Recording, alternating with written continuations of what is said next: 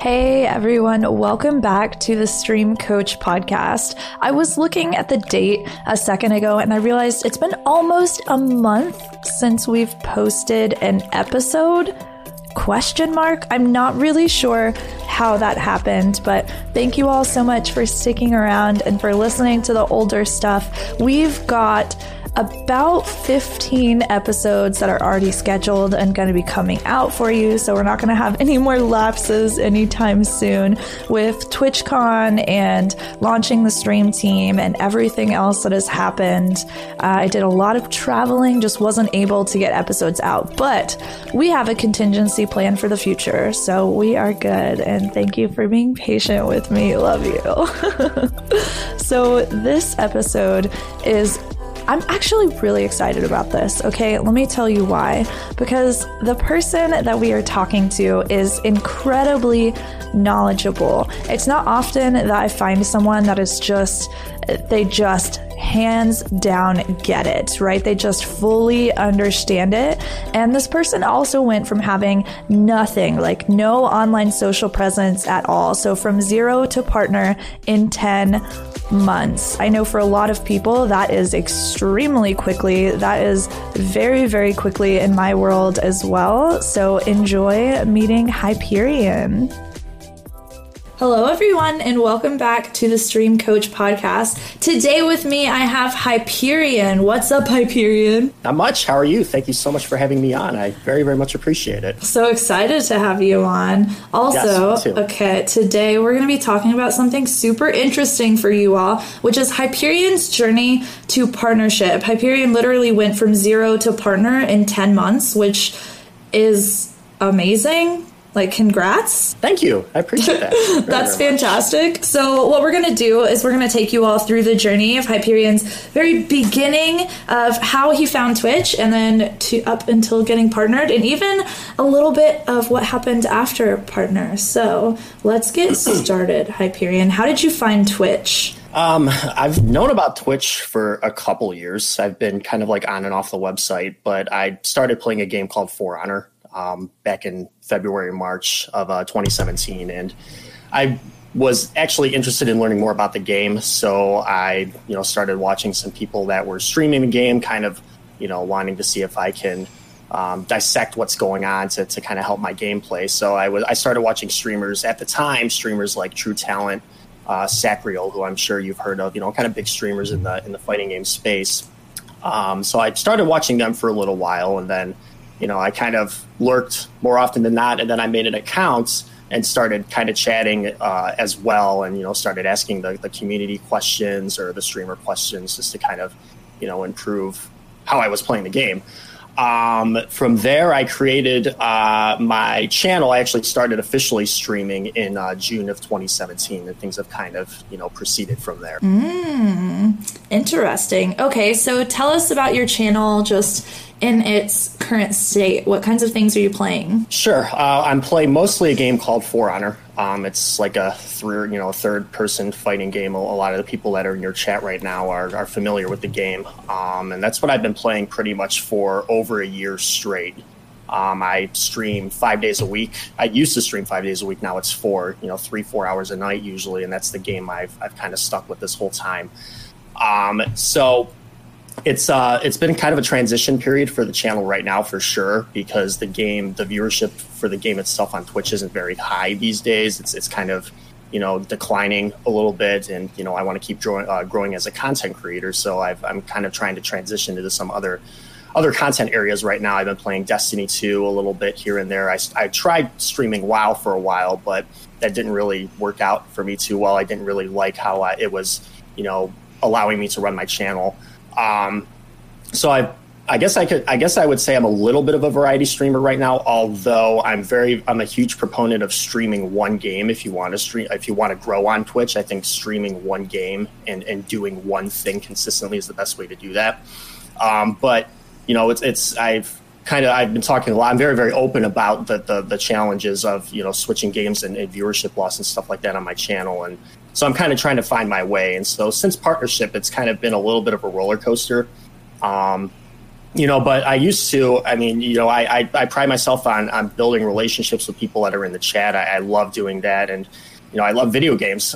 So when I first got started on Twitch, I felt like this was a great marriage of those two things. I could play video games and talk to a bunch of cool people, and, it's all well and good, and we can have a good time together. So I guess that's a big draw of why I got into streaming in the first place. So I've been listening to your podcast a lot lately, and I definitely follow a streamer who I know you know quite well by the name of Say No to Rage. And, I've been taking a lot of the advice you guys have been giving as far as transcending the game and, making your channel more about the content and not necessarily the game you're playing. So I do a series on my YouTube channel called My Twitch Journey, which I have pretty much documented my entire Twitch career from starts up to this very moment. I've taken a look at my stats on a monthly basis. I actually show you my stats. We take a look at things that I feel like I've been doing really, really well that month, or things that maybe I need to improve on, kind of the overall direction of the channel. So I have that going back way when I started in June of last year from 2 viewers a stream.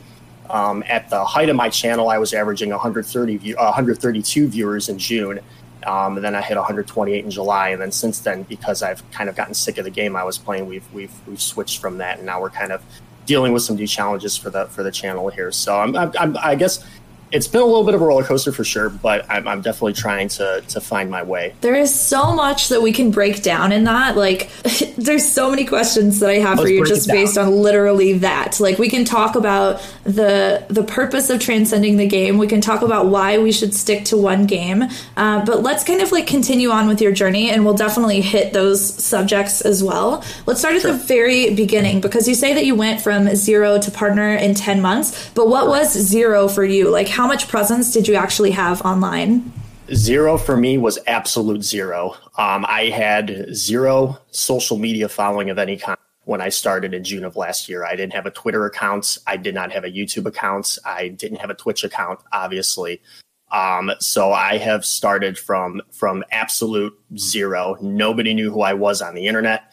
Nobody knew who I was in For Honor, the game I chose to play. And today I have a couple hundred subscribers on YouTube, a couple hundred followers on Twitter as well, and we're getting close to 5,000 followers on Twitch and partnership since June of 17. That's amazing. And I love that you're so open about sharing these numbers too. I know some people are while yes, we want to acknowledge that people matter so much more, and they matter so much more than like the +1 that they give to our vanity metric. Like, it's so great to kind of get a sense of the journey that someone's been through whenever they're so open about sharing their numbers. That's amazing. Yeah, I've prided myself on being really, really transparent. I've always liked, as from an outside perspective, seeing progress.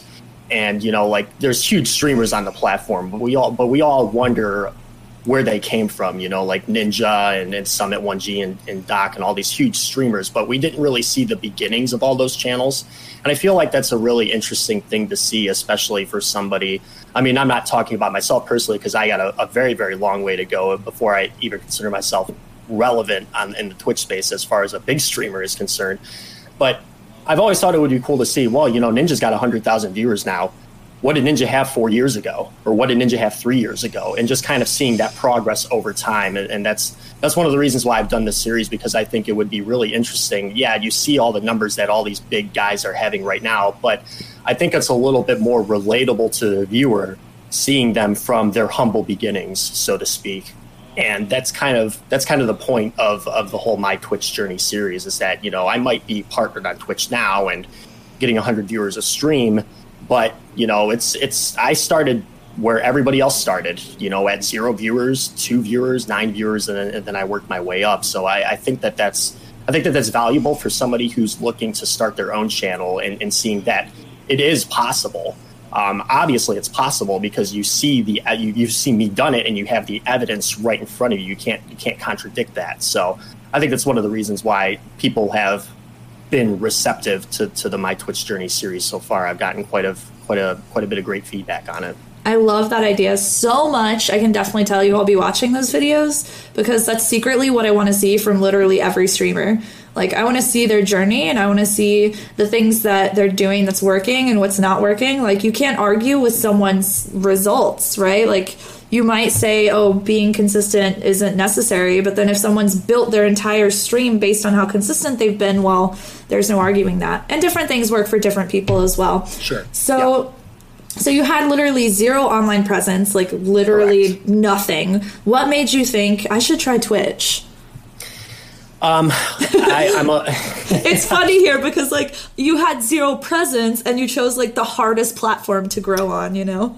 Yeah, the hardest. I'd like to touch on that point actually a little bit later when you say the hardest platform to grow on, because I think Twitch is not that hard to grow on in certain ways. You just have to go about it in a little bit different way. We all know Twitch is really, really saturated, right? But you know, you can do a lot of stuff that can position yourself in a better position, redundancy, to grow in the directory in which you choose. So as far as why I chose Twitch, I don't know, it was familiar with me. I'd spent a little bit of time on it before. I can't really say why I chose Twitch over something like Mixer or Facebook, for instance. I will say that since I've been streaming, I do quite a bit of research, and the game I decided to play on Twitch is not popular at all on the other platforms. So I wouldn't have had any viewership to get.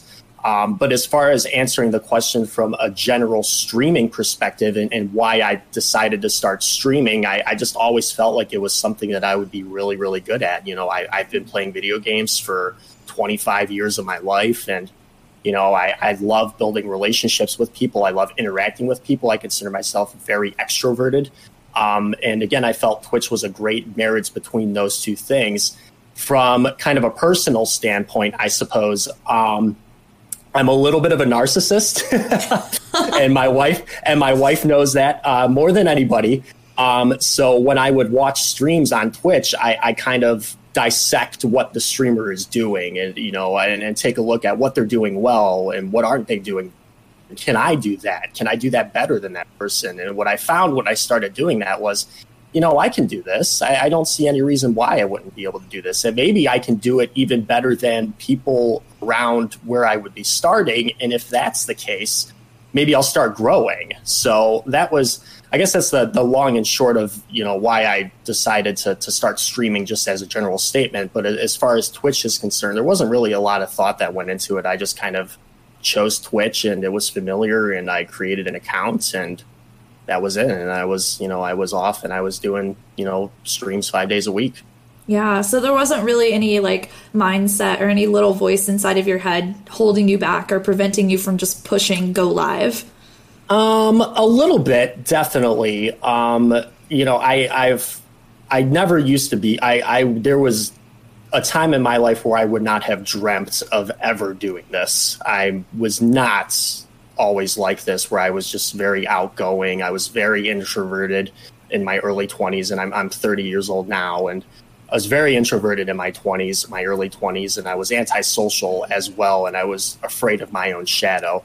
So I don't think I would have been able to do this 5 years ago. But as far as holding me back before I started streaming, I consider myself a perfectionist, and I always my mind is always racing. I'm always trying to look at everything from every possible different angle and figure out the best way of approaching a situation. But when you do that in an industry like this, you have analysis paralysis, and because you want everything to be so perfect, you know, I think Pete actually, you know, says this phrase a lot on his Gaming Careers channel, who I'm a huge fan of. You know, don't let perfect get in the way of good. And that mindset was probably the biggest thing that was holding me back, because I did a ton of research and I watched a ton of, you know, Twitch tip videos and all this stuff. But, you know, I just wanted to make sure that everything was going to be perfect when I went live. But there's a problem with that. It's rarely ever perfect. Yeah. I mean, you know, I still stream sometimes with my mic accidentally muted. I've had the wrong scene up on occasion. You know, the game isn't being captured or whatever. I mean, it's just stuff is going to happen, right? So, you know, being a perfectionist and being okay and coming to terms with all that stuff is something I had to work a little bit hard at. And then, of course, watching all the Twitch tip videos on the Gaming Careers website, especially Gaming Careers, really, really helped me out a lot with getting my channel started. Again, Say No to Rage. He has a lot of great videos talking about Twitch as well. So I did a little bit of research, but at the end of the day, you just have to say, you know what, I'm just going to go live and I'm going to put on the best show that I possibly can. And if people watch, that's great. And if people don't watch, then I'll do it again tomorrow and hopefully people will watch. I mean, you kind of have to have that mentality. You can't get in your own way with streaming. And I have learned that very, very quickly. I truly believe that you are the worst enemy in this industry. And if you just kind of roll with the punches, as they say, I think you're going to be a lot better off. So, yeah, there was a little bit of hesitancy, but not a ton, I suppose, before I got started. Oh, that's such a good point. I really think mindset is some of the biggest stuff to overcome. We have so many tutorials out there, especially on YouTube, about having a good mic setup and having the tech stuff all figured out. But there's so much more that goes into streaming other than just having good gear and having a good setup and nice graphics, right? Your mindset is so massive when it comes to determining your success. And I think that is such a great call out. Okay, so we started from zero. And you had to overcome a little bit of that analysis paralysis in order to actually get started. And then we hit start stream. What was the game choice like? What advice can you give us about choosing what games to play? A lot of people on my channel know what I'm going to say before I say it, and I think you do as don't play Fortnite. Dear God in heaven, for all that is holy and sacred in the world, don't play Fortnite. Just don't do it. But there's a bigger point to be elaborated on with that. If you pick a game like Fortnite, you're dealing with tens of thousands of other channels, and it's going to be tough to get seen. So the reason why I picked For Honor is because it was a game I knew. It was a game I was knowledgeable about, and there wasn't a whole lot of people streaming it. So it was going to be pretty easy to be found by new viewers on Twitch and work my way up the directory. So it was a game I could talk about as well. It was a game I could educate viewers on. I felt like I'm not terrible at the game, and that's how I picked my game. It was just most importantly, I think the saturation is the big thing for sure. You don't want to play a saturated game. You can grow, but it's going to be extremely, extremely, extremely tough. Yeah, absolutely. Okay, so don't stream saturated games. This is advice that we hear a lot, and for good reason. I mean, it makes sense. I think we all need to think, how is someone getting into our stream? How are they finding us? Ultimately, that has to be a huge question from you, is how is somebody finding this? Are they having to scroll through hundreds or thousands of other channels? Or maybe you're actually up towards the top and they are able to see you. Or maybe you've got a podcast, YouTube channel, and those things are bumping and bringing new people into your space as well. You never really know, but it is something that you really want to consider. Okay, so we got started. We got the game choice. What about your schedule? What was that like in the beginning? What kind of schedule advice could you give us? Yeah, this has been the toughest thing for me, for sure, because I'm 30 years old. I have a mortgage. I have a wife. I have a dog. And I have a lot of family obligations. And I work a full-time job from 8 to 5, Monday through Friday, every single day. So it's this is a point that I've struggled with in the past year or so of streaming.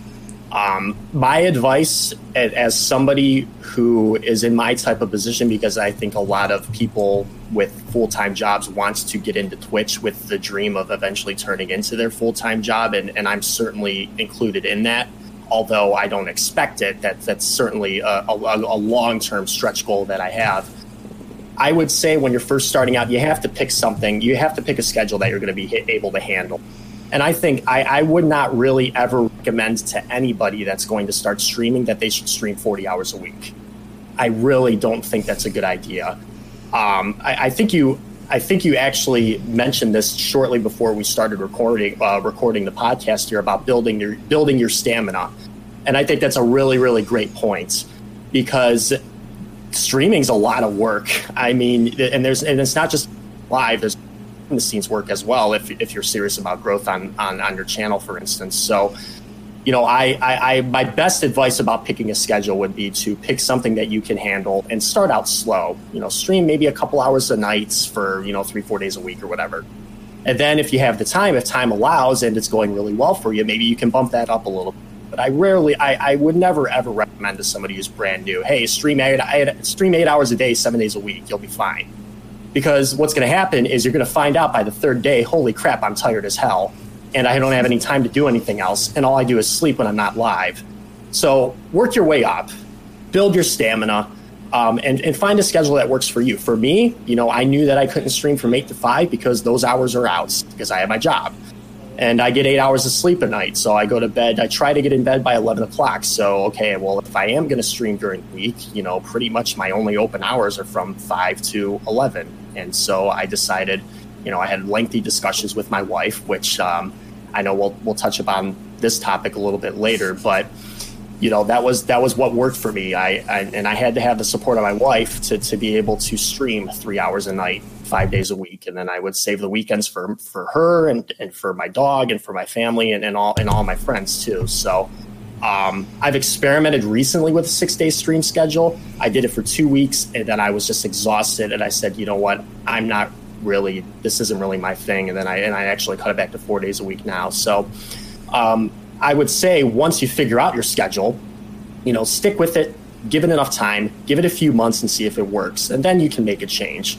But definitely don't bite off more than you can chew from the beginning, and both from a time perspective, because I think time in this industry is our most valuable asset. I think time is actually our most valuable asset in every aspect of life. But certainly from a financial aspect as well. Don't overinvest your time, don't overinvest your finances. Ease your way into it, figure out if it's for you, and then if you're having some success, if you're doing well with it, then you can start, like you said, building your stamina, working your way up. Absolutely. I think it's so true. And so many of us see Twitch and we fall in love with it immediately. And overnight we're like, oh my gosh, I have to do this. Like, this has to be my full-time job. Sure. And so we overschedule ourselves and we start streaming 6 or 7 days a week immediately. And we also have that reinforced because we see that people at the top are streaming 6 or 7 days a week, or maybe they're streaming like 2 streams every day, like 5 days a week. It's just, there's so much. And I think at a certain point, investing more time into your streams, absolutely, that makes sense to do. But in the very beginning, there's just no way, right? For most people, I think. Some people can do it because they're robots, they're automatons, and I don't know what those people are. They're just not real human beings. But I'm Optimus Prime. Sorry. I love it. It's such a good point, though. Okay, we got the schedule. Let's talk about actually getting people into your stream. How did you get that initial traction? How were you able to grow from 0 viewers watching you, from literally 0 with social media? How the heck did you get people in?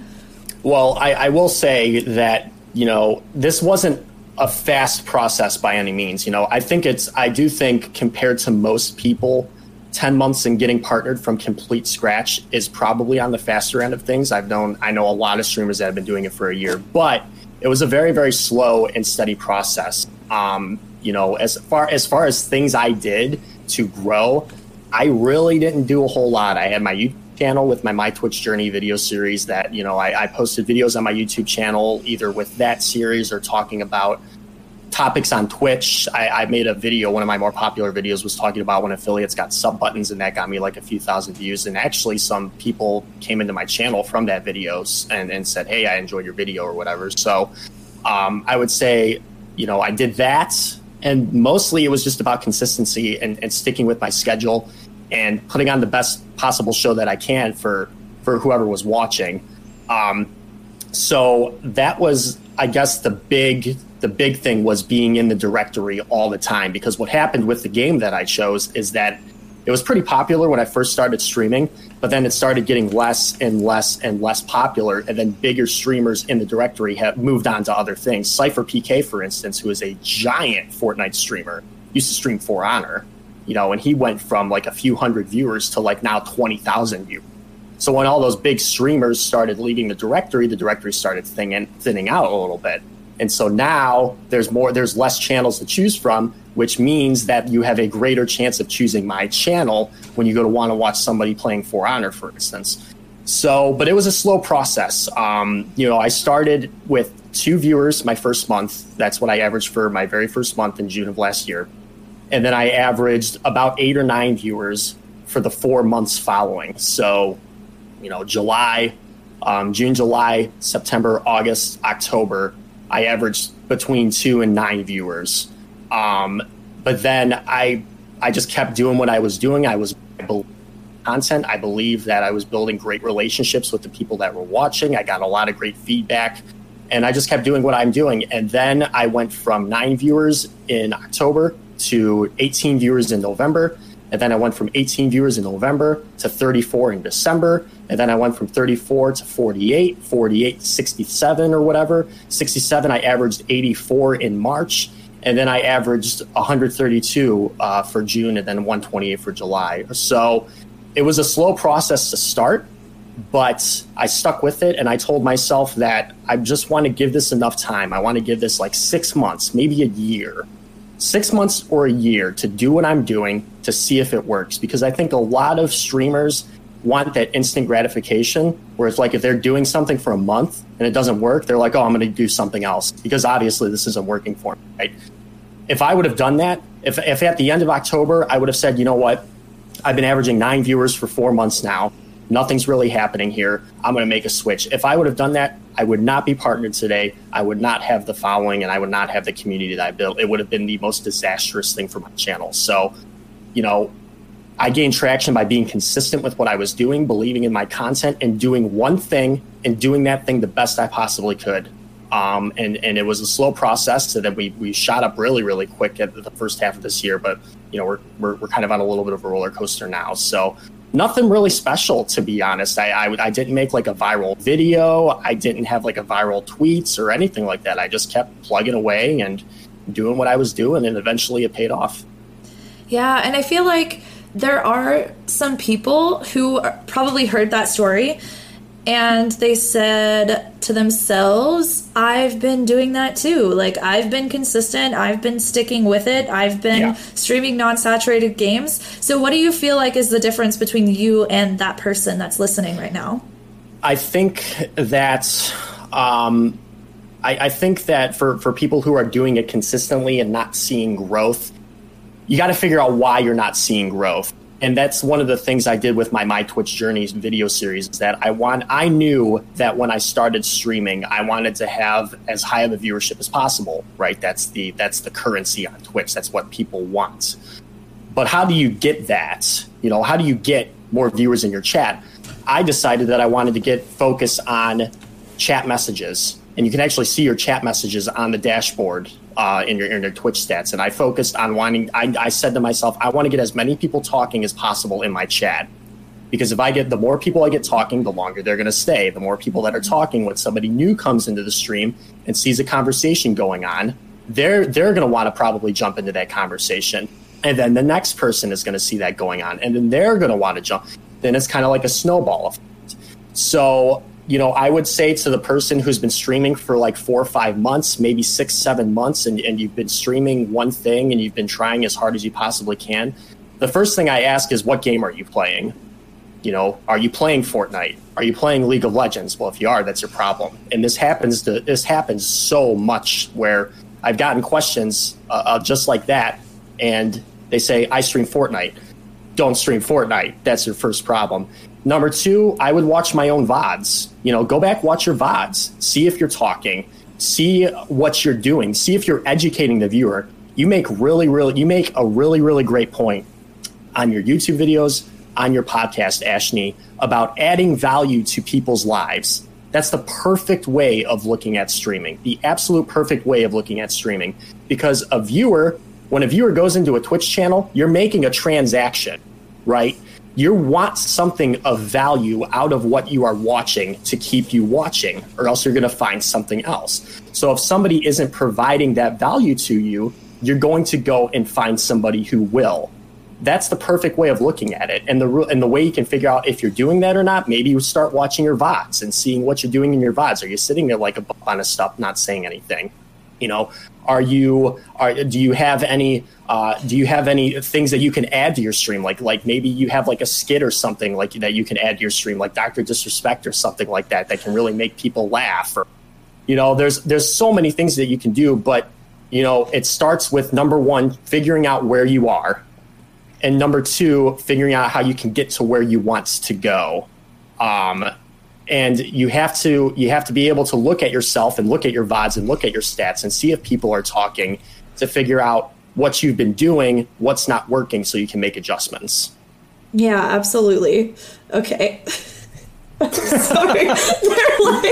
That's going crazy right now. The dab emote, we just got it today. Okay, if you're listening to this in the podcast forum, you couldn't see Hyperion just got up and dabbed for us. We just got a dab emote and chat is going. I love that emote. They're hilarious. Y'all are great emote.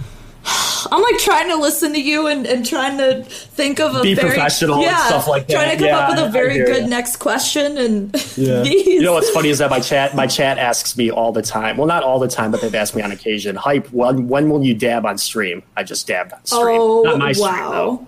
Yeah, so never your that's own. A great emote, only someone I like else's. that Oh, thank you. Yes, definitely. It doesn't count for me. It counts for you.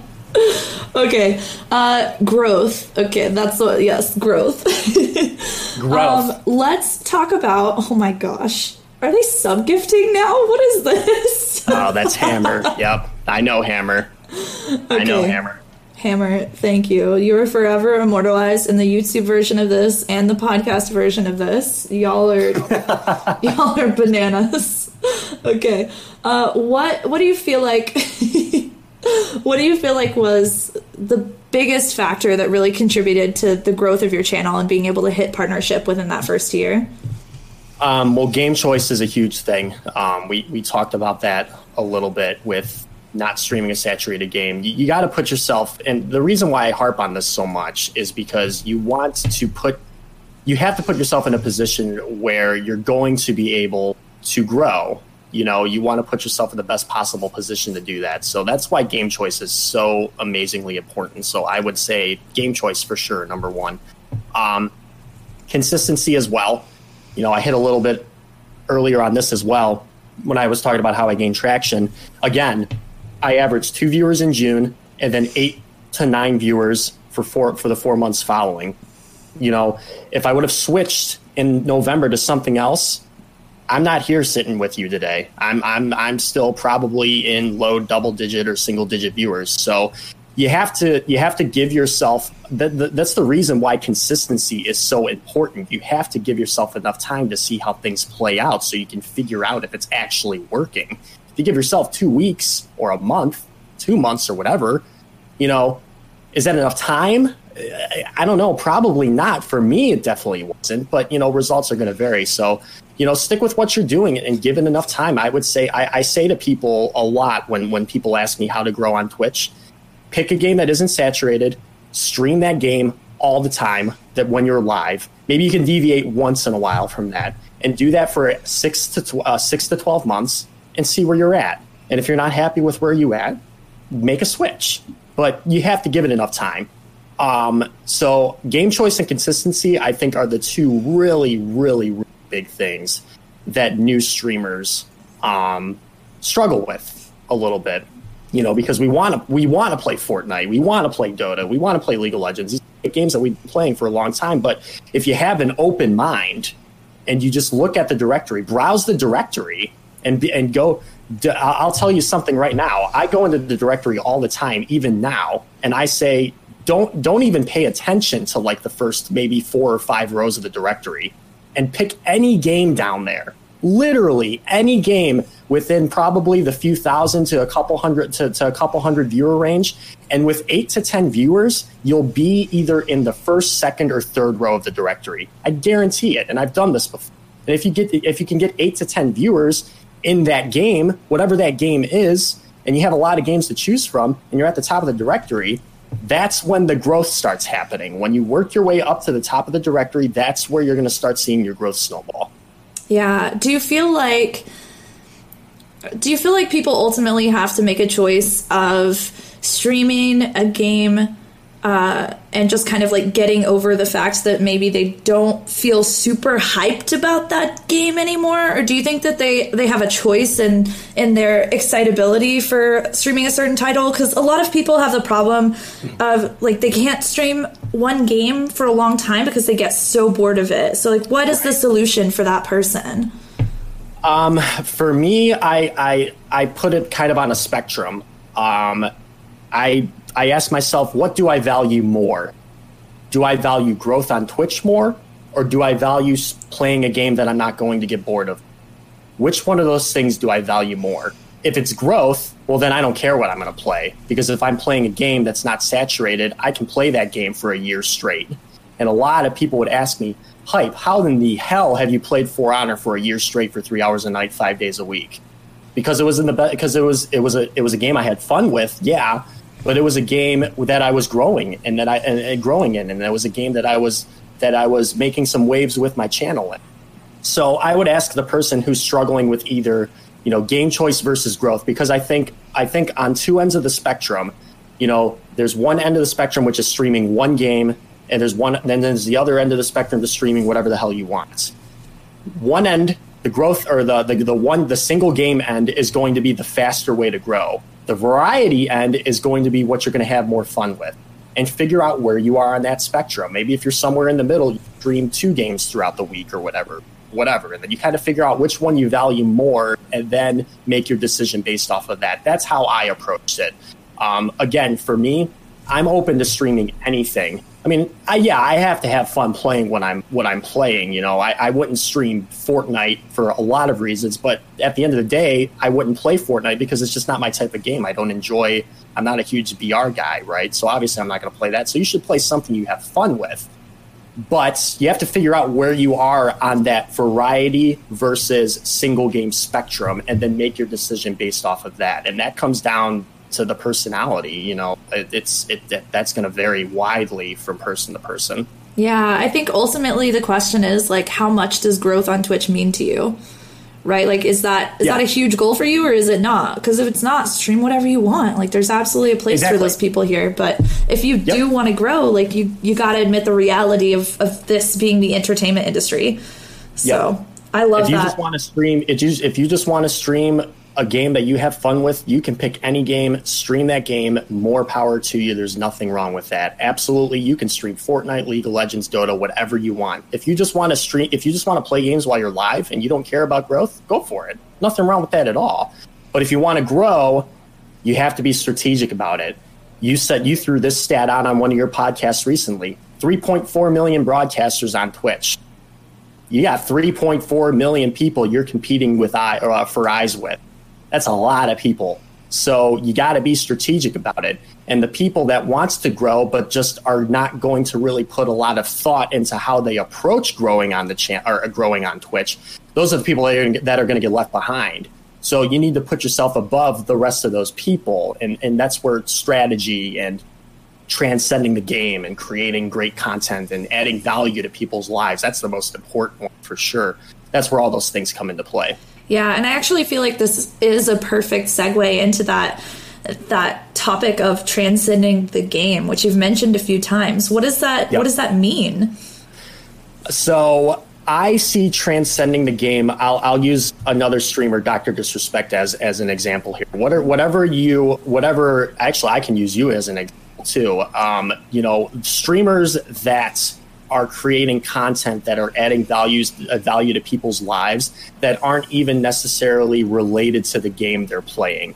That's what transcending the game means to me. In your example, you're educating streamers and educating people on Twitch on what it takes to be successful on the platform. You're devoting YouTube videos to that as well. I can come to your channel, Ashley, and if you're playing Stardew Valley one night, and I want to ask you a question about growing on Twitch, I can ask that whether you're playing Stardew Valley, whether you're playing Dota, whether you're playing Fortnite, whether you're playing PUBG. I can ask that question because that's the value that you are providing. That's what I mean about transcending the game. In the case of Dr. Disrespect, Dr. Disrespect is the most freaking funny. I mean, the guy's absolutely hilarious. He puts on a show. He's got all this flashy stuff going on. Production values are through the roof. He's got a shtick that that just people love watching. And it doesn't matter what he's doing. He can take that with him wherever he goes. If you're tied to one game and you make your content all about that game, what eventually is going to happen is that if that game tanks in popularity, guess what's going to happen to your viewership too? It's going to tank as well. And it'll probably tank in either case, but if you're transcending the game and your community is used to you providing them value in their lives that isn't even related to the game, they're going to be way more likely to follow you where you go. So that's how I view transcending the game. And I think that's, I think that is what you have to do to be successful on Twitch these days. It is not enough to stream a game and just play that game, and that's what you're going to do, and you're going to get 1,000 viewers overnight. It's not, maybe that was enough 5 years ago when it was still Justin TV, or 6 years ago. It's not enough now because there's way more people streaming now. And there's way more competition. You have to set yourself apart from all that, and transcending the game is the best way to do that, in my opinion. Yeah, I agree. So how does somebody go from making their stream all about games, which means that they're talking about the game that they're playing? That's really like the main portion of the conversation that happens, because I think at this point most people know that we need to be talking about our lives and talking about people's days and all of that. But how do we transition from having gaming be such a focal point of our stream to it not being such a focus? Like, what does that change look like? That's a tough question, because I'm still figuring that out myself, right? Mm-hmm. In my case, I wanted to always make it about me and not the game. So from the very beginning, I've done things like my Twitch journey. I do a weekly podcast called Stream Science, where, I talk about the science of streaming, and I dissect like analytics and metrics, and we talk about a topic every week where, I feel like I can have that on Fridays, and then maybe people will identify with the content that I'm doing on those days. But it's tough to do. My best piece of advice, I guess, to somebody who's looking to do that themselves is to figure out it's cliche, but what are you passionate about? What do you love? Do you love animals? Well, maybe you can do a night where you are sponsoring, or you're raising awareness to help dogs get adopted, help dogs get rescued, or something like that. And then all the animal lovers are going to come in your stream and resonate with that, right? That's transcending the game. I could be playing For Honor, and then I could have like my wife suggested tips for tails, right? Like on Tuesdays, all the donations when I play tonight are going to go to the animal shelter of my choice this week, or whatever. I'm very, very passionate about animals, helping dogs get adopted and rescuing animals, because my dog Milo, who's a huge part of my stream, was a rescue. So you have to find out what you're passionate about. I'm also passionate about teaching, and I'm also passionate about learning. Love teaching people. So because of that, I felt like it was natural for me to teach people how to grow their channels, because now I actually have the credentials to back it up as well. Maybe you like music or something like that, and you can, do like a drum solo. But I don't know, like whatever it is, you have to find out what makes you tick, what makes you passionate. Yeah, you can play the game, but the game is just a backdrop. The game might get somebody's foot in the door. You always hear this, I came for the game and stayed for the streamer. That's what you want to go for. And you can do that by talking to people and getting to know them and building relationships with them. And that's all well and good. That's going to separate you from the bottom of the pack. But once you start growing and growing and growing, well, more people are doing that. More people are talking. More people are interactive. Now I'm competing with those people. Well, how do I set myself apart from those people? And that's where transcending the game really comes into play there. But I would say figure out what you're passionate about and figure out how to incorporate that into your stream. Are you a comedian? Since you love to sing, whatever it is. But once you figure that out, all it is just figuring out how you can put it into your stream and make it kind of like a seamless experience for the viewer, where it's not like completely, disjointed, so to speak. That's what I'm trying to do with my type of content I'm providing. And I think anybody can do it. We all love something, right? We're all passionate about something. Figure out what it is and then put it into your stream. And that's a really easy way of transcending the game. I love it. Oh, that's so good. And it's so important too. That's such a good call out that I don't think I've even talked about before anywhere. I don't think I've talked about it on YouTube or on the streams or in the podcast or anything, is like how whenever you improve your channel and you start seeing growth in viewership, you're competing with people that are all have the same level of viewership at the same time, right? So like, say you do eventually get to 100 viewers consistently, well then now you're competing in a different zone. And how do you stand out among all of those other people who have seen a massive growth in that way? Like that's a different game, right? How do you improve past that point? So that's really interesting, and I think that's going to cause a lot of good thought and some good brain blasts happening for people that are listening right now. It's pretty easy to see the caliber of streamer based on their view count, right? Like just naturally, if somebody has more viewers, it probably means they're a better streamer, right? So if people are at 0, they're doing something that's causing them to be at 0, whatever it is, right? So, just do something better than what they're doing, and then you'll probably start growing.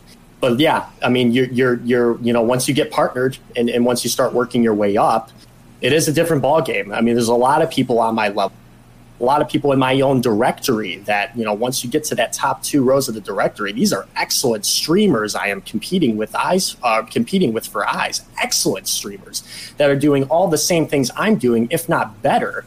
How do I separate myself from them?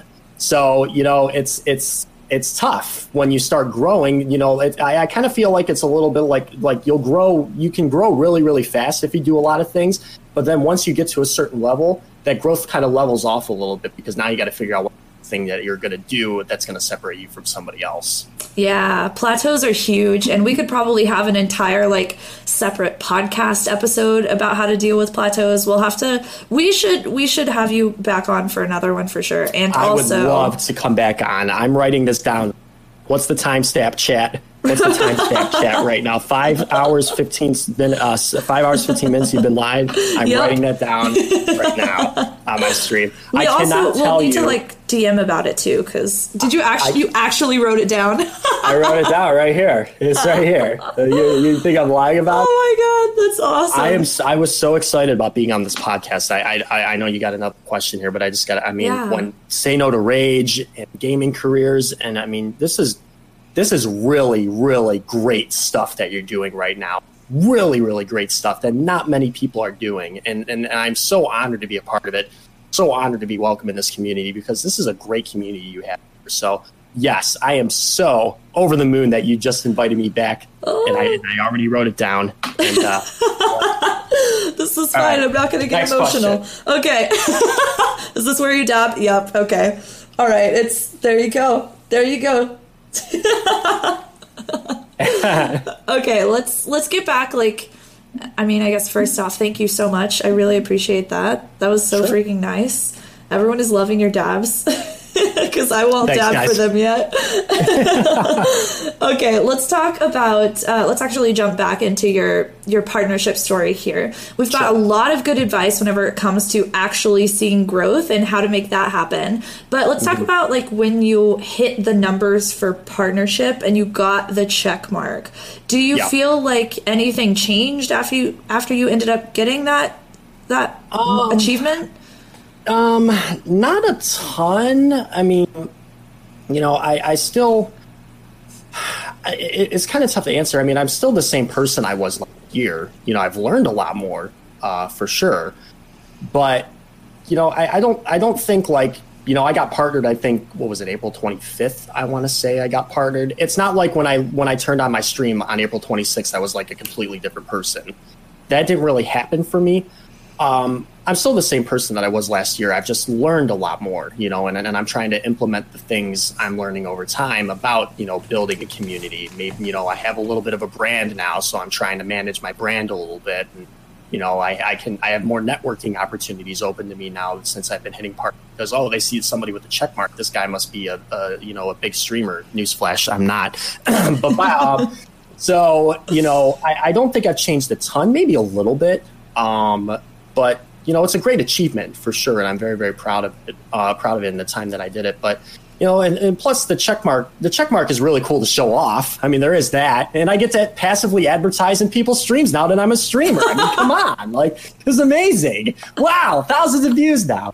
But no, it's not really something that for me was I was happy about it. I was over the moon about it, but it's just, we'll talk a little bit about this later. So I don't want to get too much into this now, but it's a stepping stone.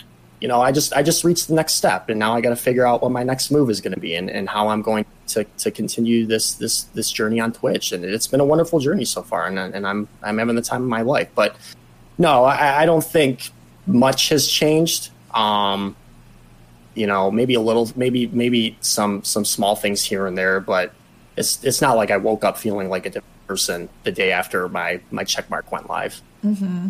The community matters so much more than the check mark. Abso-freaking-lutely. The check mark itself doesn't, it's almost, some people have this reversed idea of what they think success on Twitch is. They think I get the check mark and then people will come. Or, I say I'm pushing for partner and then people will come. Or, I stream with, I co-stream with somebody that's bigger than me, or I get a host and then people will come and they'll stay. And it's literally backwards thinking. It's people come a little bit for the opposite reason. They come because you're already doing something that's good, and they stay because you're giving them value that they need, not because you hit a check mark or because you are doing a push for partner. Yeah, definitely. Value is the word of the day. Value is the word of the day. It's a transaction. When I go to somebody's stream, when I go to somebody's stream, I am giving them my time. And because I'm giving them my time, what am I going to get in return that's going to keep me there? What's the value they're adding for me? It's a transaction that happens with every single viewer.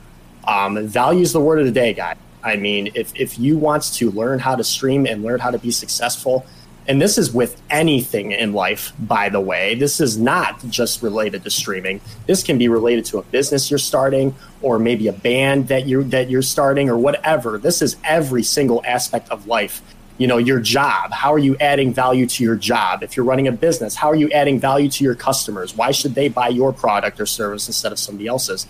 Value is a key word, and it's weird to me a little bit that not a lot of streamers are talking about this, and you're one of the few. So, you guys need to take notes on this, because value, you need to figure out how adding value to people's lives, and that's what's going to make you grow. Could you share with us what makes a stream valuable, in your opinion? It depends on the person viewing.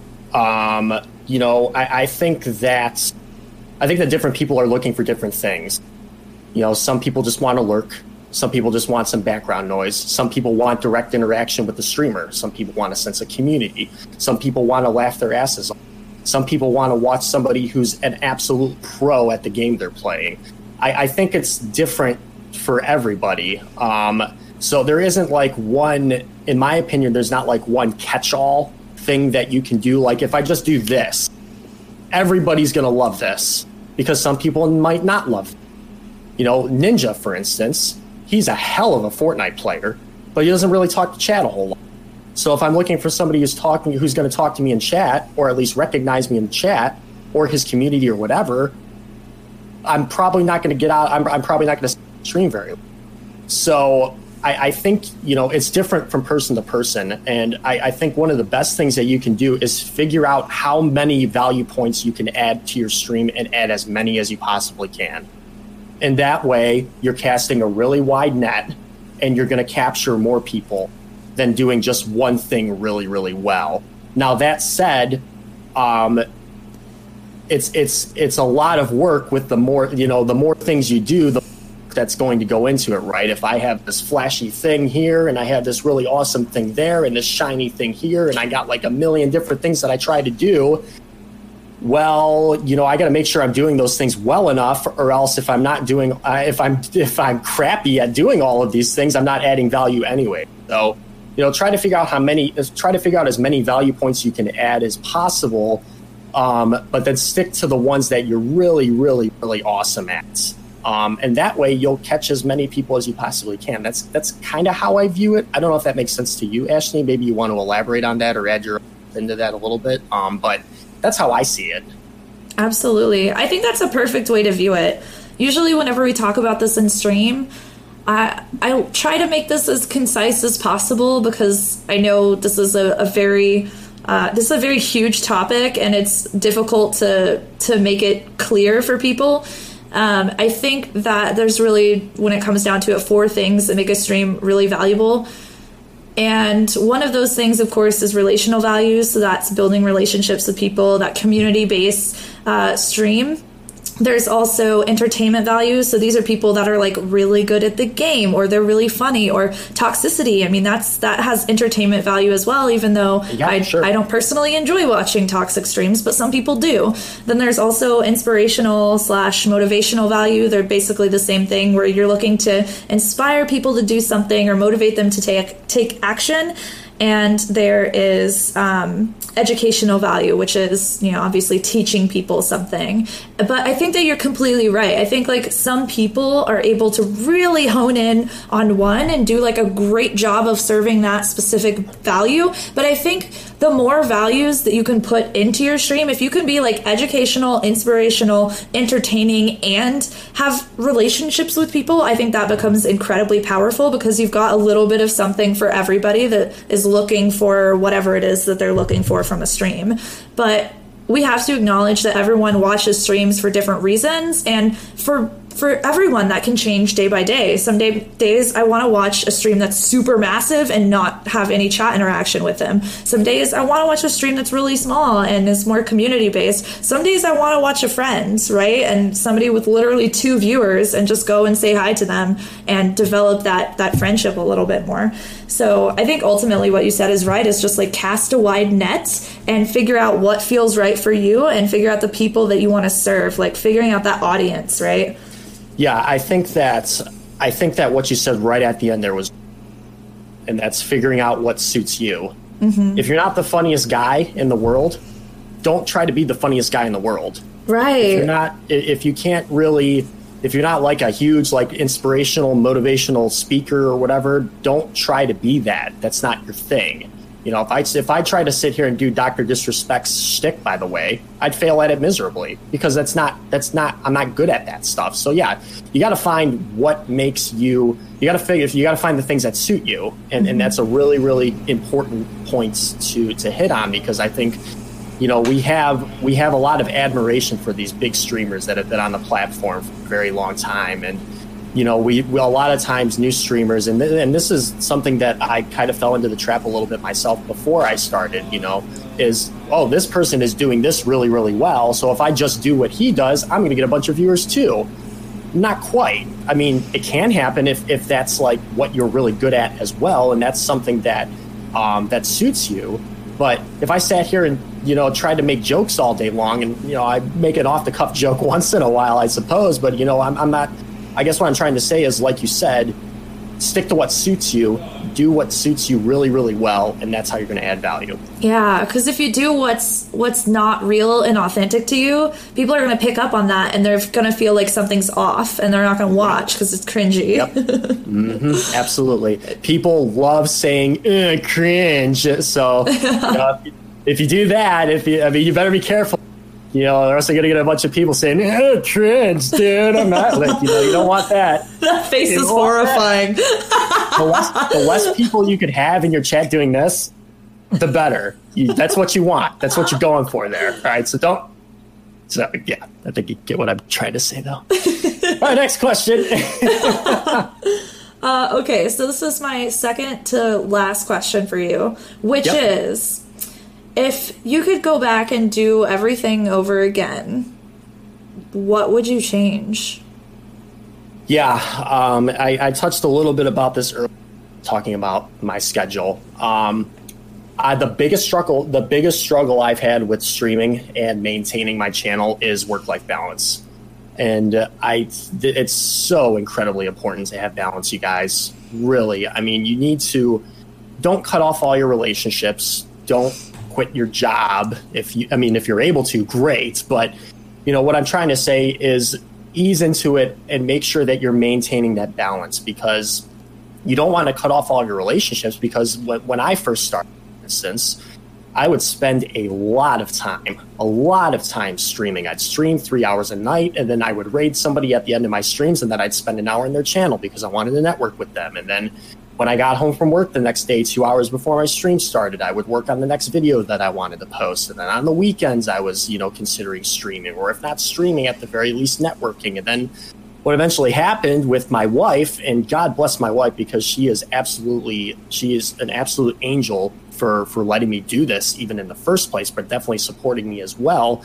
But what happened when we first started is that my wife was like, hey, what the hell, dude? Like, you're not spending any time with me. You're on Twitch all the time. Like, when do we get to do stuff together? And we would have fights about this. Believe me, my wife and I would argue about this quite a bit when I first started. And our relationship was definitely tense for those first few months that I started streaming. So, and I need the support of my wife, or else I wouldn't be doing this at all, And then when those things were happening, I felt like every time I go and stream, I knew that she was pissed at me for streaming because, he's just going to stream again and he's not spending time with me again. So you guys need to have that balance. If you have relationships, if you have friends, if you have a job, and you hang out with your family a lot, don't cut all those people out of your life just for the sake of making this work. Because if this doesn't work and you've cut off and burned all of your relationships to the ground, what are you left with? Probably not a whole lot, and you're going to be feeling pretty darn bad about it. I know. I don't know if you know the YouTube video I'm about to allude to here, but the YouTube video of the guy who spent 3 years on Twitch, and he quit his job and he cut all of his, he had no friends anymore, and his girlfriend left him, and he's sitting here crying to himself in his bedroom because he invested his entire life into trying to make this work, and it didn't work. And it's okay if it doesn't work sometimes, because as long as you have something to fall back on, well, you got that to fall back on. Well, it didn't work out with Twitch, but hey, I still got a good job. I still got a great wife. I still have great friends and all that stuff. But if you really, really just put everything into it and cut every single thing out of your life and it fails, you are going to be left in a very, very bad spot. I promise you, you don't want to do that. So that was something that I struggled with when I first started. And that's definitely something I would go back and change is ease into it a little bit. Try not to don't spend. My schedule it's a little bit different now, but 7 to 10, Monday through Friday. Weekends are for my wife. That's it.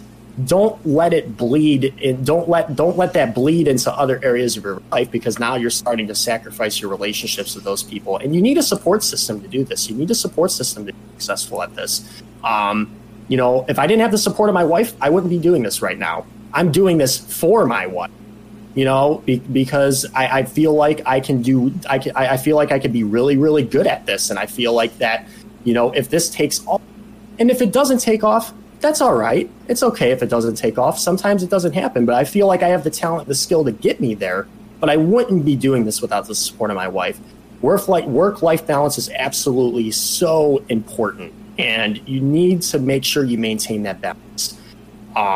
Because you don't want to fail at this and then have nothing left. And I think that's something that I would certainly go back and change if I had to do it all again. I love that. That's so good and so important. Okay, let's transition over into our Q&A portion of the show now. If you all have any questions for Hyperion, while you're typing up your questions, I have my very last question for you. Okay. So y'all go for it. Do yo dang thing. My last question for you, though, is what's your number one piece of advice for streamers who want to get partnered? Don't let partnered be the be all end all for your stream. Don't let being partnered or not what you do on stream. Because I've seen some pretty unfortunate examples of people that I know pretty well within my directory of, they were doing well and they were growing and they applied for partner and then they got denied and then like, oh, that's it. I'm done. I'm out of here. This isn't working for me anymore. And when that happens, it kind of makes me question what their motivations were to begin with. I don't think your motivation on Twitch should be to become a full-time streamer or become partnered or become affiliate. I don't think that's what your motivation should be. I think that you should focus on things like community and building relationships and providing value to people's lives, most importantly, right? So, being partnered is not the be all end all. Listen, I got partnered at April. I ain't making ninja money right now. I ain't making nowhere near ninja. So, if you think that getting a check mark means that you've made it, I got news for you guys. It doesn't mean much because you're just competing with a lot more streamers now that are really, really what they do. And if you really want to truly make it, you have to transcend those streamers as well. So your motivation needs to be in the right place. On the other end of that spectrum, I've seen a lot of streamers apply for partner and get denied and they quit shortly after. And I've also seen a lot of streamers who are partnered who put very, very little effort into their streams. And it's a little bit, I don't want to say disappointing because I don't want to talk bad about anybody here, but I've seen it on both ends of the spectrum. The check mark doesn't make the content. You make the content, whether you are affiliate or a partner or whatever. I know plenty of affiliates, a lot of which are in my directory, who have higher numbers, who have higher viewership numbers and higher sub numbers than I do. And they are a hell of an entertainer and they are so good at what they do. And I don't think them any less. I don't think of them any less because they don't happen to have a check mark. So that would be how I view partnership is it's just a stepping stone. There are great benefits that come with being partnered. Absolutely. The check mark is super cool. You get tons of emotes and, you get all this really cool stuff. But number one, Twitch is rolling a lot of those same things out to affiliates anyways. And number two, those things mean absolutely nothing in relation to the content you create. The content you create, the value you add to people's lives are what is going to make your channel successful, not a check mark. 100% agree. Everyone thinks I shouldn't say everybody, but most people think you get the check mark and you've quote unquote made it. Yeah. But there have been plenty of people who have gotten the check mark and just like you said, maybe they hit the goal and then they stop streaming shortly after because they feel like maybe they're finished, they don't really have a plan for afterwards, or they get burned out because all of this work was just dumped on their plates and they don't maintain their balance. It doesn't change the amount of money that you make. You don't all of a sudden start reaping a bunch of financial rewards, and there's no secret. No. There's no secret book that you're handed from Twitch where they're like, here you go, all of the Twitch secrets, the Zelda, when you get an item and you open a chest. Ba, ba, ba, ba. Wait, hold on. You just say Zelda right now? Yes, of course Zelda? I did. Oh gosh, here we go. Is that what is this? You're this right here? You have this. I got this. Are you serious? Oh. Stop it. So, oh my god. Yeah. I've seen a lot of, I don't know if you've seen this, Ashley, but I sometimes I see people get partnered, and then after that they're just they just kind of phone it in afterwards. They're just kind of complacent. It's they feel like they've made it, but you haven't made it when you're partnered. A lot of people when I would watch Twitch tip videos or from all these streamers on YouTube or whatever, they would say getting partnered is like the job interview. And I kind of feel like there's a lot of truth to it. It just means that you're good enough to get to where you are now. Mm-hmm. What are you going to do next? Now that you have the check mark, what are you going to do next? And I think that's how partnership should be viewed, as more of a stepping stone and not an end game. Absolutely. Yeah. I think it's easier, though. It's probably easier when you have the check mark to be able to say that. But people who don't, or people who are newer to streaming, right? They probably see the check mark and they can't really see very far beyond that. And I would almost venture to say that if you can't see beyond your own check mark, that means that you're probably not ready for the check mark yet. You need you need to be able to see beyond in order to get, it's shoot for the moon, because even if you miss, you'll land among the stars, right? If you want to hit a goal, aim for higher than that goal and you'll probably hit it. You'll probably hit the original goal. Yeah, and I guarantee if you are not thinking about what to do after you get the check mark, the other person is, and you're going to get left behind if they figure it out. So, you know, it's there's way more that you need to do besides get partnered on Twitch. There are, I mean, there's a lot more partners now that there used to be. And the requirements have definitely gone down as well. I wouldn't have been partnered, you know, 3-4 years ago on Twitch with my current viewership now. So, you know, it's a stepping stone. It's cool. It's a great achievement. It's an excellent achievement, and I am not discounting the achievement at all.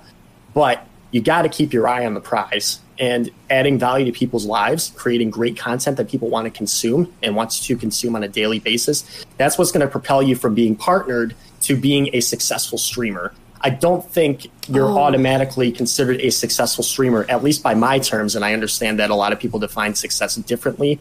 I don't believe you are a successful streamer once you get a check mark. You know, completely again, agree. there are affiliates with higher sub numbers and viewer counts than me right now who do a hell of a job at what they do. And I don't think any less of them because they don't have a check. Absolutely. I completely agree. Just because you get a check mark doesn't mean that you're successful. It doesn't mean that a bunch of companies are going to start working with you. It doesn't mean you're going to have all these crazy opportunities. It doesn't mean that you're all of a sudden going to be somebody who all of these people want to start investing in, right? Like, right. What makes that happen is the kind of content that you create, what you're doing for the community, and how you're changing people's lives. Okay, there have been so many good questions that have come up. I need to calm down about this freaking checkmark tirade that we're going on right now. I'll soapbox it. I can go on a rant, but I tell you what, I've seen your rant, and they are pretty damn good. So if you want to go on a rant right now, you go on a rant. I mean, you do it. I will sit here and I will watch. And I will enjoy it. Let's actually get into people's questions. I always love ranting, and there's nothing I love more than yelling and getting on my soapbox and sometimes feeling like the Oprah of Twitch. I love doing it too. But I really like this question from Animosity. Okay. Which was, did you ever lose confidence with streaming? If so, how did you overcome it and reassure yourself that you had the skills to make it? Great question. Thank you, Animosity, for the question. Did I ever lose confidence in my stream? Lately, it's been a little bit shaky for me, for sure. You know, when you go from 130 viewers average to 30 viewers the next month, it's tough, man. It's not fun to see that big dip in viewership.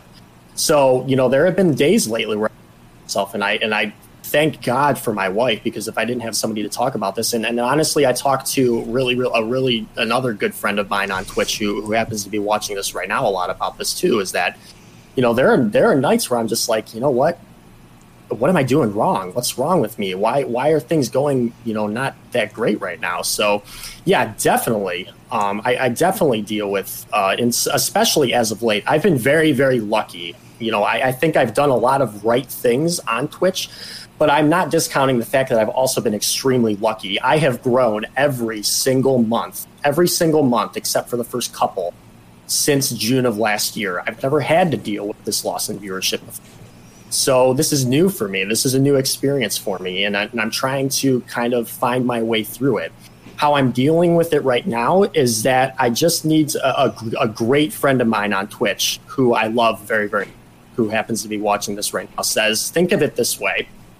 You know, you're starting over a little bit, but you're further along than where you were when you first started. And that's kind of how I'm viewing it right now. You know, another good friend that I talk with a lot on about this subject on Twitch says he switched games 3 times and he grew bigger than he was every single time. So I need to I remind myself that, you know, viewer loss, the ebb and flow of Twitch happens to everybody. It's not something that's just happening to me. This isn't a problem that's unique to Hyperion's channel. But if I focus on continuing to deliver great value in people's lives, and I keep focusing on delivering great content to people, we'll bounce back, and we'll bounce back in a big way. And you know, it's kind of like the 1 step back, 2 steps forward approach that I'm trying to take now. But I will not lie to you, it's been tough some days, and you know, but we're getting through it, and we're still figuring out how we're going to get through it. But I know we'll get there. I just got to stay the course and do what I do best. and eventually we'll get through this. Yeah, I think you're making the right move where you're just doing your best to give as much value to people as you possibly can. There are people now who have 500, 600, 700 viewers who a year ago had 40 consistently. And there are people now who have 40 consistent viewers who a year ago had 600 or 700. This literally happens all the time. This is why getting the check mark or even having 100 people consistently watching you all the time in the grand scheme of things doesn't really mean that much, because it might have come easily, or maybe it came over the course of a few months. It can leave just as quickly as it came. You can add, and this happens with everybody. There are people right now who are seeing some massive success who will not be where they are in a year. They might be even more successful, or they might go back down. But it happens to everybody. You all have probably seen this hundreds of times, but you've probably seen this too, where you go into someone's channel and you're like, what happened? What the heck? Sure. Yeah, I saw Ninja, biggest streamer in the world, the biggest video game figure in the entire world. And I saw him, switching from Fortnite to League of Legends, and he went from 100,000 viewers to 40,000 viewers in League of Legends. Now, 40,000 viewers is amazing, and we would all love those numbers. But if it could happen to the biggest streamer in the entire world, and if he's the pinnacle of streaming and it happens to him, it's going to happen to everybody. And I think looking at it that way is a good start to dealing with it. Absolutely. Or at least accepting the situation for what it is and not beating yourself up too much over it. Absolutely. So It's Pongo asked, should you focus on less saturated games regardless of skill, or just play what you like regardless of saturation when it comes to growth? Well, I think I hit on this a little bit earlier, talking about my spectrum. It depends on what you value more. If you value growth more and you're completely open to what you are going to play, then focus on less saturated games, because those are the games that are going to allow you to grow faster. So I think I hit on that question a little bit earlier. You did. I do believe, and I could be wrong about this. I don't pretend to think that I'm right 100% of the time, but I am very, very convinced that streaming one game is going to be a faster path to growth than streaming variety. I just feel like that's how it is. So if you really want to focus on growth, pick a non-saturated game and stick with that game, and you will grow. I promise you'll grow if you're doing the other things right, if you're delivering value, delivering great content, putting on a go. But it comes down to what you value more in that situation. Again, if you want to play Fortnite and you just want to play Fortnite live and whoever comes in, and that's it, go for it. That's more power to you. There's nothing wrong with that at all. But you got to figure out what you value more before you answer that question, and only you can figure that. Absolutely. Kilderoy asked, how has the change from being a single game streamer to different games affected your approach to streaming, if at all? This is such a good question. I missed the end of that question. I'm sorry, Ashley. Could you repeat? Yeah, of course. How has the change from being a single game streamer to different games affected your approach to streaming, if at all? I don't think it's really affected my approach to streaming, although that's a little bit of a lie. It's affected my approach a little bit. So when I decided I didn't want to stream For Honor full time anymore, I just switched cold turkey. Does that make sense? Cold turkey? Switch? I don't know. But I think you know what I'm trying to say. Absolutely. It was a hard switch. It was like, I'm not streaming For Honor anymore. That's it. I'm streaming something else, and I hope you guys come, and if not, no big deal. That wasn't really working for me. I didn't feel like that was working for me. So as far as my approach to conducting myself on stream, no. I still do the same things I did when I was streaming For Honor full time. But as far as my strategy, it has changed a little. For instance, instead of hard switching from For Honor to whatever the other game that it is that I want to play next, and doing that new thing full time from now on, now I start my streams with For Honor, and I start because I still enjoy For Honor on occasion. I just don't enjoy it all the time. I'll start with For Honor for like maybe an hour and a half, and then halfway through the stream, I'll be like, all right, guys, it's time to play Destiny, and then I'll say something like, if you want to continue to support the channel, a great way to support is by lurking. And thank you so much for being here. If not, make sure you follow on your way out. We'll be playing For Honor again on this day.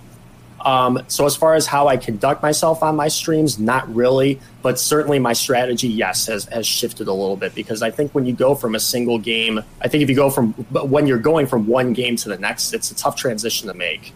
And I'm still trying to figure out how to do it, because this is all very, very new to me still. I hope that answers your question. Yeah, absolutely it does, I think. Hammer Up. Hammer asked, I don't know if this was covered earlier, but I know a lot of people that look at their viewer count and see when people enter their channel. Do you feel like people should look at the viewer count or people who enter their channel? It depends on, I feel like this is kind of a cop-out because I'm saying this a lot, but it depends on you. If you can handle looking at, when I first started streaming, I had the viewer count up the whole time, and that was it, because I am a very person. I love looking at numbers. I love dissecting numbers and looking at statistics. So personally, although lately this has changed a little bit, personally looking at the viewer count doesn't really bother me that much.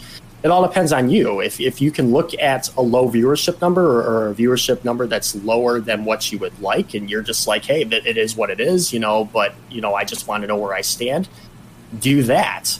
If you find yourself getting discouraged about looking at the viewer count, then, either cover it up or turn it off or whatever. But, at the end of the day, it doesn't really bother me too much. And when I said lately it's been bothering me a little bit, yes, lately it has definitely been bothering me a little bit. When I go from 100 down to 30 the second I switch games, it's a hard pill to swallow sometimes. So it depends on the person. If you are okay with that, no problem at all. If you find yourself suffering from that, if you find your stream suffering from that, you don't want that to negatively affect the show that you're putting on. You don't want that to negatively affect the value you are trying to deliver. So maybe consider turning it off. But it's going to come down to the person at the end of the day, and what you are most comfortable with. Yeah, I agree too. I think a lot of people automatically default to don't look at your viewer count no matter what. And I feel like that advice isn't necessarily the best advice for everybody. I think there are some people who cannot distance their sense of self-worth from the amount of people that are watching them. Like if your numbers are higher one day or they're lower one day, that's going to affect your own self-confidence too much, and it's going to get in the way of you being able to have a confident cast and a good time on the show, right? So if it's going to affect you in that way, just leave it off. But if it doesn't, I'm one of those people that's kind of in the outlying group where I watch the viewer count, because to me, I'm able to see if what I'm doing is good or not currently, right at that moment. I'm able to judge the things that I'm talking about, what I'm saying, if that's resonating well, if it's not. But I also know that viewership naturally fluctuates by 10, 15% or so. And having jumps whenever you're sitting at 100 viewers of 10 in each direction, you'll go down to 90 and you'll go up to 110, and that's normal. But if you see the big spikes upwards or big spikes downwards, that's whenever you know, okay, I need to take a mental note of what I'm talking about right now or what's happening right now, and I know that this is something that isn't going to work moving forward in the future. But not everybody is able to do that, Yeah, I didn't mean to interrupt there. I'm sorry. Oh, no, you're good. I just wanted to make two really quick points here. Somebody in the chat said, I went from 130. It sounds like they were quoting their own experience where, I went from 130 to 30. What am I doing wrong? Can't look at it that way. You might be doing everything wrong. It just because you switch from one thing to another and a lot of people decide to leave, there could be a variety of factors affecting that. So, I love instant feedback. I think one of the beautiful things about Twitch is that you get instant real-time feedback from everybody watching, and viewer count is reflective of that. So if you see your viewers are going up and up and up and up and up, holy crap, I must be doing something right here. Let's keep this going. Let's keep those momentum going. And again, if you're seeing, like you said, if you're seeing like a sharp dip in viewers, maybe you are doing something wrong. But I'm a large proponent, a huge proponent of figuring out where you are to figure out where you want to go and how you are going to get there. And I think things like viewer stats or subscriber stats or chat messages or all these metrics that Twitch are providing for us are valuable in doing that. Absolutely. Born Iridium asked, have you ever taken a serious break, at least over a week? If so, how was your content when you came back? Did you enjoy it more? Did you lose some viewership? What I would consider a large break is probably like 2 weeks. I have taken a week off before and I will be taking a week off in a few weeks here to go on vacation with my wife. So I have done it before, and it's not anything related to, being exhausted or anything like that, although I'm tired and I definitely need a vacation. But, I think that's if what you're getting at is time away is important, and it sounds like maybe you're in that situation where you feel like you want to take a couple weeks off.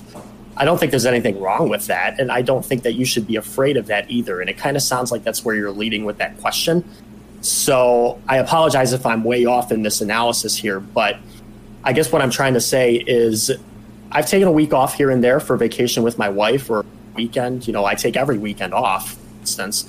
As far as the way my content is when I come back, the content I'm giving is the same, and the viewers might be initially down, but, there's really, really something cool about being away for a week or weeks, and then everybody's like, hey, Hype, what's up, dude? I missed you, man. What have you been up to? How was this, that, or the other? That's really, really cool, too. So it doesn't happen often for me. I try to take at least 1 week off, if not 2 weeks off a year. And then I have every weekend. But I feel like because I have every weekend off, that's enough time away for me, if I do have a bad week to kind of, settle down and, figure out what's going on and recompose myself. So that's one of the things I talked about earlier with your schedule. Don't bite off more than you can chew, because if you do that, you're going to find yourself in a position where you're like, man, I need a couple weeks off from this. Like, this is just really, really tough. So I don't think there's anything wrong with taking time off if you need to do it, because if you keep pushing yourself when you're exhausted, your stream is going to suffer. And if your stream suffers, less people are going to watch, and then it's going to make you feel worse. And then less people are, and it keeps, there's a lot of snowball with this industry. There's a lot of snowballing with either one way or the other with streaming. Yeah, absolutely. Digital Valor asked, as a success strategist working with individuals and groups in IRL, it was a lot easier being face-to-face and picking up on body language. It's been hard transitioning this to on stream, where I'm conversing to chat and a camera. How do I get better at this? What was the very last sentence there? You cut out. It was, how do I get better at this? How do you get better at kind of like reading people in your chat? Yeah. I think that's what the question is. It's tough. It's really, really tough. I don't know, honestly. And the reason why I say that is because I don't think you can. I think one of the things about the internet and text, because that's how chat is communicating with you through text, things get lost in translation a lot. Tell me if this has ever happened to anybody in the chat or you before. You've said something that you felt like was kind of like a sarcastic tongue-in-cheek comment, and then somebody took it seriously and got pissed at you for saying that. That's the internet. So, you're prone to. So, I don't know if you can get better at that. I think, the general mood of your chat and kind of getting a gauge at the general mood of how your chat is and the flow of how the messages are feeling at that moment, maybe you can kind of take a look at that and say, well, if a bunch of people are making really sarcastic, funny comments to me, and then this person jumps in with a sarcastic, funny person, therefore I should take that as a sarcastic, funny comment. Maybe you can do something like that, but it's going to be really, really tough because different people are feeling different things, and when there's a lot of people in your chat, it could go sideways real quickly if people are saying one thing and it was taken wrong or whatever. So I think maybe I would caution you to take things more at face value because I think in this day and age, a lot of people understand that it's very tough a lot of times to have the person receive the message that you are sending the way you intended them to receive it. Maybe take an approach at taking things at face value. That's kind of what I've done. But when I see the mood of my chat, like a lot of people like give time in my chat. If people if somebody comes in and says, "Hey, Hype, you suck at the game" or whatever, like, yeah, like I understand they're just busting my chops a little bit, and that's fine. But it's tough sometimes, though. I've definitely had a comment I've taken it one way, and it was intended to be taken another. So I don't know if you can really perfect that. Yeah. I don't know. What do you think? I think it's like two different things, right? So one piece of advice that I have is that it kind of comes with time, like being able to understand what people are saying and like what is a joke and what's kind of like common for people to joke about in this space versus what isn't, and what you can tell is definitely someone being rude. I think that kind of comes with time, and it comes with your own boundaries, and it comes with like what are you comfortable with and what personality are you putting out into the world? Because if you're putting a really like sarcastic personality out there, well, you're going to get more sarcasm back to you, and you can't assume that because someone's being sarcastic in your chat that they're just being freaking rude while you're putting that sarcasm out there. So I think that's part of it, is just it's going to come with time and with you just being more in this space, that's an annoying answer because it takes forever and it's not a solution for you right now. I think my solution for you right now answer is just assume positive intent as much as you can. Like assume that people are what they say they are. Just like you said, take it at face value. Like assume that people are who they say they are, assume that their jokes are positive, assume that they are good people, and you'll see more good and you'll attract good into your life because you have that assumption. But I think if you assume that everyone's out to get you, I think someone in chat earlier said like assume everyone's just butt kissers and they're just out to get your phone number and everyone's just trying to suck up to you and that's what Twitch is. That's not what Twitch is. Like if you think that's what Twitch is, that is what you are going to get. But if you assume that Twitch is like, and you just let Twitch be this positive space with amazing people and there's a beautiful culture and there's all of these different amazing individuals that you get to surround yourself with and you get to love and will love you back, that's what it's going to be for you. So your reality is literally dictated by your mindset here. Whatever you think Twitch is what you will see, is what you will get. Yes, okay. Absolutely, 100%. People in my chat will know when I talk about the pie. I put everybody in the world in a pie. Okay, there's a pie in the world of all the people, and it makes up the positive people and the sarcastic people and the toxic people, right? Everybody fits into this pie in some way. So how you conduct yourself on your stream, you are going to attract the people like how you conduct yourself on stream. Therefore, if you are toxic, your chat's going to be toxic. If you're positive and motivational, your chat's going to be reflective of that. If and et cetera, et cetera. So that's what I mean when I talk about the pie. I love the pie. I love talking about pie. When do I get to eat pie? I was waiting for it. You know what I mean? Like your community is reflective of you. So if you are really sarcastic and funny, your chat's going to be like that too. And you can be successful whatever you do. But yeah, I think that's a great point that you hit on, Ash, for sure. Before we get into our next question, what's your favorite kind of pie? And this question is for you too, everyone watching. What's your favorite kind of pie?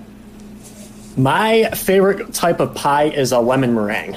I love lemon meringue pie. My mom used to make lemon meringue pie. I gotta call her tonight, maybe tomorrow. She used to make lemon meringue pie for me all the time, and I couldn't get enough of it. It's so good. I also like chocolate cream pie. Anything chocolate. Oh God, chocolate's awesome. Chocolate pie is amazing. Chocolate's the best though. Yeah, like chocolate pie is really good. Pumpkin pie is really good. Every pie is good pie. Nailed. I love pecan pie. Oh my God, I was going to say pecan pie. That is my ish. There was also, in the Bahamas, I had key lime pie that was literally on Food Network considered to be the #1 key lime pie in the world, and I had it. It was so good. It wasn't like lime green, which was different. That was unique. It was like, I thought key lime pie is supposed to be green, but it's not. It's supposed to be like white. Yeah. Man, I the only pie I'm not a huge fan of is like cherry pie, because I feel like it's like too rich and like heavy. Wait, and what stuff pie? Like that cherry pie. Oh yeah. Not a huge fan of cherry pie. Somebody said their favorite pie is cheesecake. Can we get a ban on that person in the chat, please? Why, you don't like cheesecake? Oh, I love cheesecake, but it's not pie. It's cheesecake. Is cheesecake a cake or a pie, though? Is it? Cake is literally in the name. It should be called cheese pie then. But isn't a cake like a cake is whenever it's like breading for the whole thing, right? But cheesecake has like a base, just like pie does. Oh my God, what is it? Oh my God, this is a terrible conversation. This is like one of those. This is one of those Twitch conversations that will just go down forever. Oh no. Yeah. Zero to partnership and $10. Talking about cheesecake and pie. Oh, we've gotten off track. Yeah, let's get back to what our value is. Okay. I'm happy to talk about pie the rest of the night, and I'm fine with it. Okay. P-Stab said, question for Hyperion. What sort of advice does your significant other give you when you're feeling down?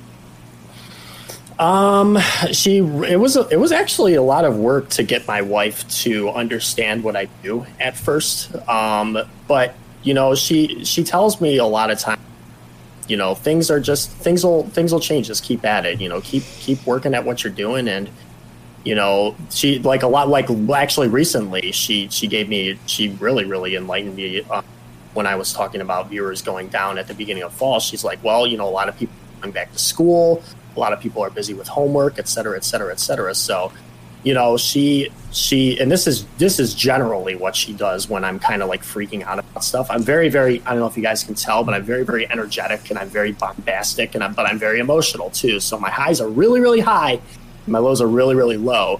She always tries to kind of like bring me back to the center, and explain to me, hey, viewers are down right now, but a lot of people are at school. Oh, really? Wow, I didn't even think of that. Thanks. Now, there could be a lot of other reasons too that as far as why viewers are down. But she really does a great job of bringing me kind of like back to my center. Like if I go too far off one way or the other, I've honestly, and I have no problem admitting this, I've ended streams sometimes, and I've teared up when I go into the bedroom when my wife's there watching TV because it just didn't go well. And she kind of brings me back, and she makes sure she does her best to explain to me that it's not it's just just keep doing what you're doing, and you're going to have ups and downs, and I just hit my sorry, and ebb and flow is normal, and this is how everything goes, and you just got to kind of accept it. And if you can't control it, another thing she says to me is, if you can't control it, don't worry about it. Worry about the things that you can control. I think before we started this podcast here, you were talking about things you can control, Ashley, about things that you can control about growing. Like, you can raid somebody at the end of your stream every night. That's a really great way of networking with somebody. That's an example of something that you can control. But if you can't control it, why are you worrying about it?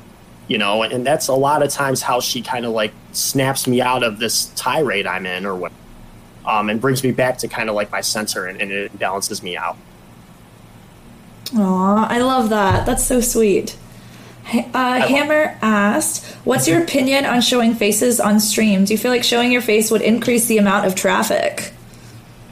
Showing your face, increasing the amount of traffic, like increasing the amount of viewers? Mm-hmm. I don't. Is that how you took that question? Yeah. Actually? Increasing the amount of traffic in your stream, I assume. Do you think that it improves people actually coming into your stream? I think I will say that I prefer streams with a face cam, because I think when you are going for an engaging and interactive experience for whoever is watching and you're trying to value to somebody's life who is watching, I think it's easier to do that when somebody can actually see you, because I think we're as humans, and I'll get a little philosophical just for a second, but bear with me. As humans, we're always afraid of the unknown. We're kind of like afraid of what we can't see. Like, like in a scary movie where that's like a really tense moment and you don't see, it's like really dark or something like that, and you don't expect what's going to happen next. It kind of like puts you a little bit it puts you a little bit uneasy, makes you a little bit defensive, if even. So I think that, it's easier to connect with something that you can see. And that's why I kind of prefer face cam. And I think a face cam allows you to do a lot of other things with stream as well. For example, I make a lot of funny faces, and I have really, really obvious body language. And these are things that my viewers can pick up on to kind of like break that wall, right? To kind of like almost bring them in and kind of make them feel like they're sitting right next to me and watching this stuff happen. My wife makes an appearance on stream on occasion. My dog Milo will run around and kind of like, jump into the chair behind me, and everybody's like, "Oh, hey, Milo, what's up?" Like, "Hey, man," so I feel like a face cam can add a lot of the things. That said, if the crux of the question is stream with or without a face cam and which one is better and why or why not, I think you could do it either way. I think if you stream without a face cam, you just have to, like a really, really good friend of mine who's an excellent streamer streamed without a face cam for a long time. And I felt like he was an excellent streamer because he was, he had a pleasant voice to listen to. He made a lot of jokes. He laughed a lot. He's got an infectious personality, and he was able to convey that through stream without a face cam. But for me personally, I would feel awkward without having a face cam just because, I talk with my hands a lot. I make a lot of facial expressions, body language, et cetera, et cetera. And I do think generally the viewer wants to see the person streaming. I just think it makes it easier for them to connect with somebody if they can actually see what they look like, right? Like it kind of puts a face to the voice, so to speak. Yeah, there's a science behind this too, which actually is commonly applied to social media, which is that if you have like an image or some kind, not an image, I guess some kind of graphic, like maybe somebody made some fan art of you and you use that face as your social media profile picture, that it actually is really, really bad for growing trust with people that are meeting you for the first time. So they're not able to get a sense of who you are. If you really want to grow trust, which is what you're trying to do, if you're trying to quote unquote become an influencer, you want people to trust you. You're digging for trust all the time, okay?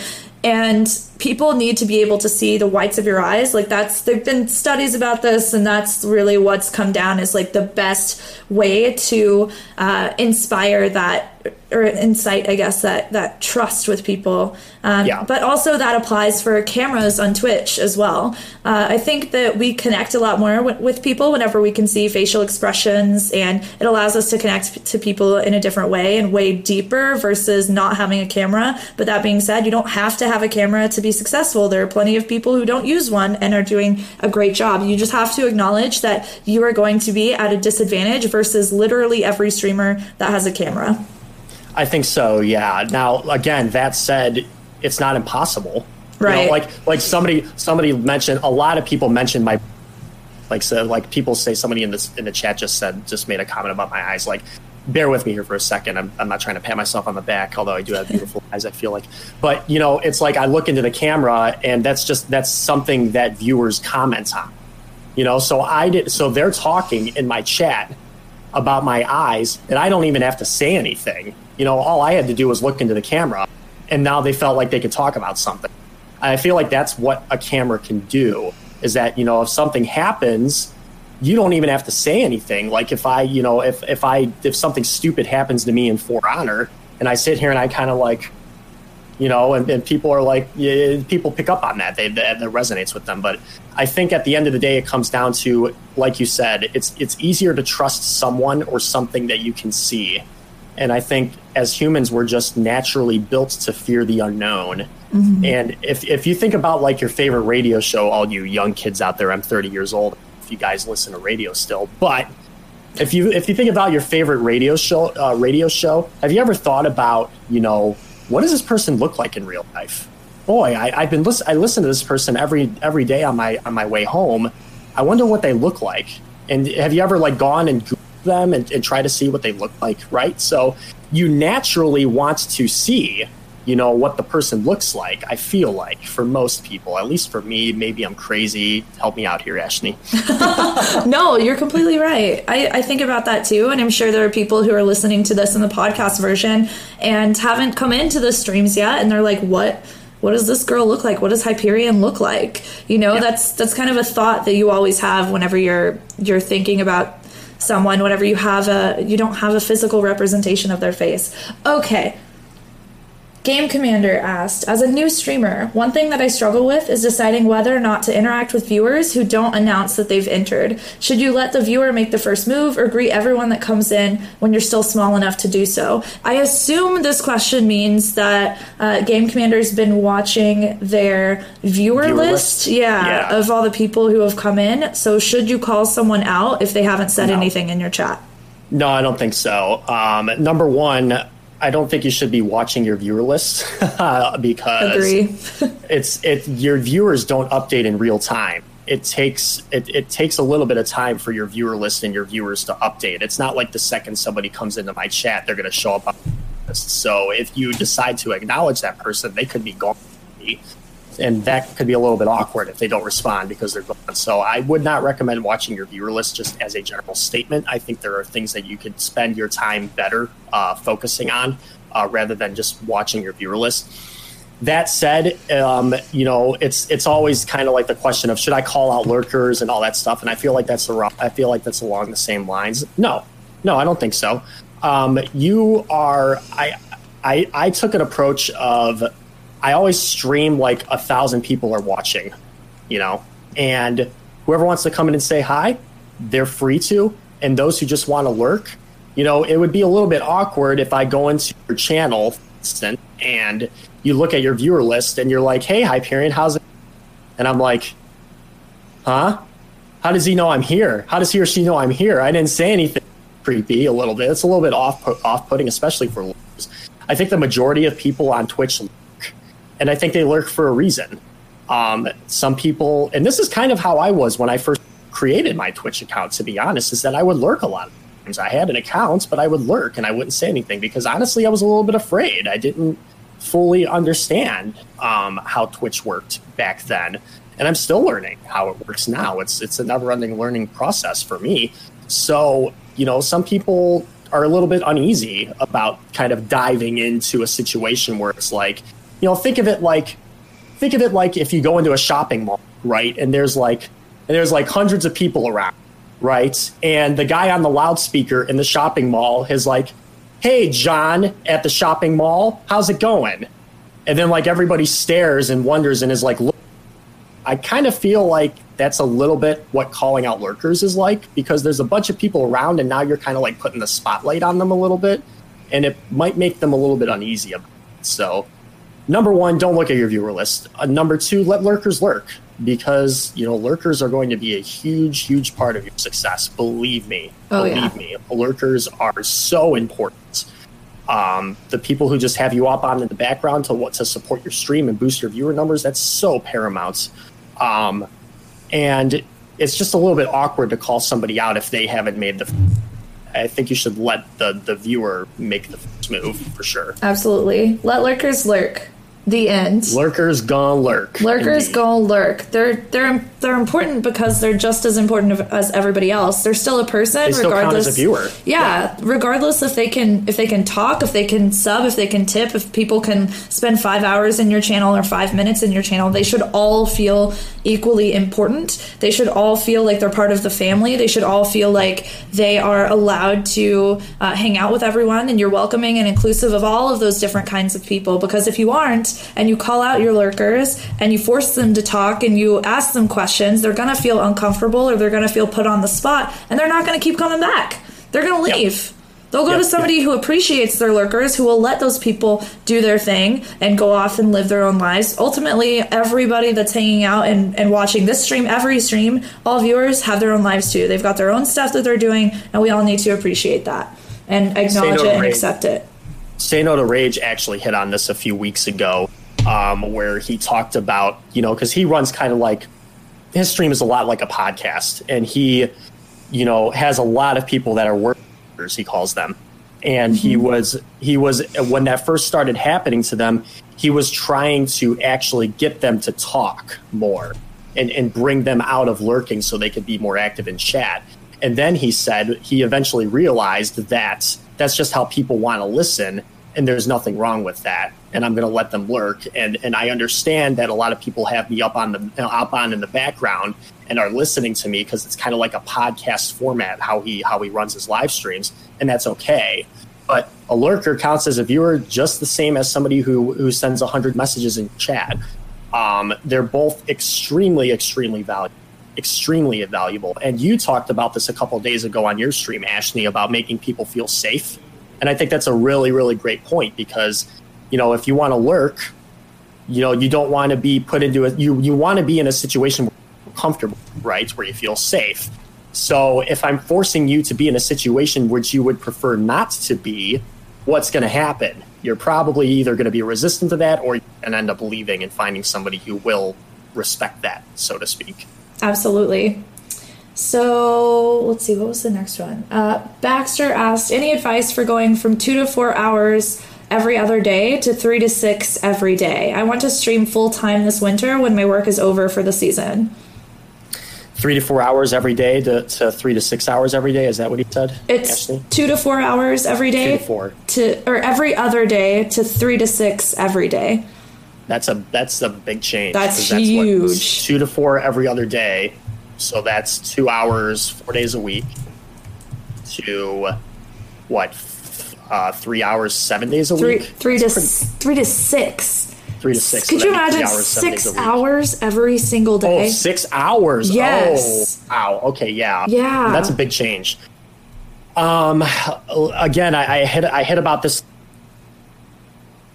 And I know Baxter quite well, and I know Baxter runs his own business and stuff like that too. And the reason why he's saying he wants to stream more is because his business is a little bit slower in the winter. I believe that's what he's getting at.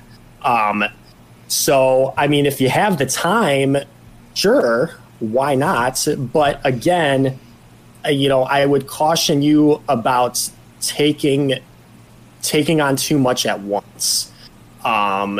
Because I don't want you to run into a situation where you burn yourself out really, really quickly.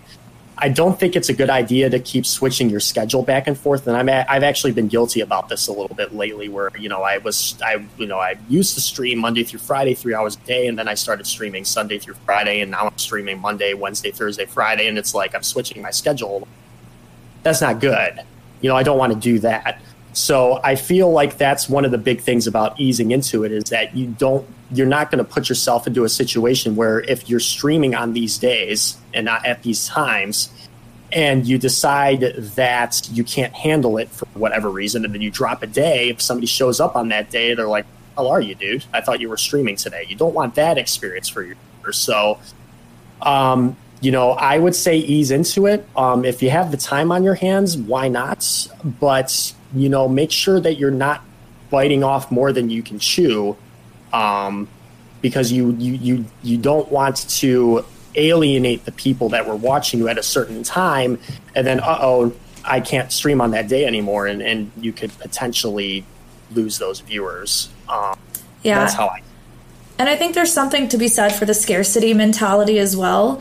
Like, as a mindset, scarcity is not good, but we have to admit that, scarcity is used in sales, it's used in it's used in marketing, it's used in a lot of different industries because it's an incredible motivator. And the way that it's used on Twitch this is something new within the past few months I just realized myself, and that is that people will be really rabid about coming into a stream that's not there that often. So we only stream Wednesday, Thursday, and Friday, and we take the weekends off and Mondays and Tuesdays off. That's 4 days in a row where this stream isn't live. So those Wednesday streams where we come back for our 3 streams in a row are crazy. Lit AF, they're so fun because we haven't seen each other in 4 days. And then like Thursday's a little less, Friday's a little less. They've been getting more and more steady as time goes on. And like, of course, we're in a good growth period right now. But it just means that there's something to be said for scarcity. I think people are less incentivized to show up to a stream that is live 6 or 7 days a week, especially if that stream doesn't already have an established viewership. I think if you're trying to grow viewership, it's probably better to use scarcity as a growth strategy versus just being live all the time, because there are so many successful channels and so many other streamers that are live all the time. That used to be a great strategy, but the current like meta of Twitch, I don't think it works as well as using scarcity for your own benefit. I think that's a great point, because it's like it was when the person asked earlier about taking a couple weeks off, for instance. You know, like I used to follow a pretty big streamer on Twitch. I won't mention them by name out of respect for them, but you know, people would joke around like Dr. Disrespect, for instance. I mean, he wasn't the one I was thinking about, but now I'm thinking about him. Right? Remember when the whole thing came out and he took a break for like a month from streaming or whatever, and then he came back and he broke the Twitch viewership record? That's exactly what you're talking about. That's exactly what you're talking about with relating to scarcity. You know, and then people were joking, like bigger streamers in the space were joking a little bit about it, like saying, you know, it's the leaving meta or whatever, the leave and come back meta of Twitch. But, you know, there is something to be said about that with regards to scarcity. You know, if you're gone for days and people you give people time to miss you, right? Like if I think about like dating advice that I would receive like in high school and stuff like that. Like, there would be like this, you know, in middle school or whatever, like, oh, I really like this girl, but I talk to her all the time. And I remember my best friend at the time would tell me, give her time to miss you, right? Yeah. Give your viewers time to miss you. And then they'll, you know what I mean? It's like, that's kind of the same thing. So I think that, and if anything else, you need a couple days to unwind. You just need a couple days to unwind. You need a day, at least 2 days in the week, I would say, to kind of just relax, turn your brain off a little bit, you know, just enjoy video games and just recharge your batteries, right? But the scarcity thing, huge. I mean, when Tyler won, when LOL Tyler won, he's a huge League of Legends player. I'm not sure if you're familiar with him, Ashley, but he was banned from League of Legends for like, a year or something like that. And then he streamed League of Legends for the first time, and then all of a sudden the dude's got like 300,000 viewers in his channel or whatever. Now, he doesn't average that much now, but when you're gone for a long time and then you come back, it's pretty hopping more often than not. And if you give people a chance to experience that, I think that's better than really just grinding it out and wearing yourself down. I just don't like that approach of streaming the time. Like, you need some time to get away from it. Yeah, I agree. So we have 2 more questions that we are going to get into here. Our second to last one is from McCoffee, who said, is there a way to know if you're doing the right things for growth and you just need to be patient versus you're fooling yourself into thinking your content is good? Such a good question. That's an excellent question. Although, you know, don't think you're, you know, fooling yourself, right? I mean, you know, think of it, you know, don't think of it as, you know, I was just fooling myself into thinking I'm a good streamer. You know, you have to be confident in yourself, first of all. You know, believe in your content. If you believe in your content, like I believed in my content, again, my own personal example, I averaged 2 viewers in June, 8 viewers to 9 viewers. Sometimes I hit 10 viewers from July to October. Now, could I have been successful if I switched games? I don't think I would be now, because I wouldn't have made that jump from 10 to 4 to 18 to 34 to next month and all that stuff, right? So I guess it depends on how long you're willing to give it. I think for most people, it's 6 to 12 months, I feel like, is a great range. But it all depends on how long you are willing to give it. Some people want to make a switch after 3 to 4 months. I personally would give it longer than that, but that's me. You can run your channel however you want. I don't know if that's the best thing for you. Only you can know that. Some people say, well, you know, maybe give it a year. For me, that's probably on the little bit of the high end there. So I think that it's a tough question to answer, because the time frame is going to be different for everybody.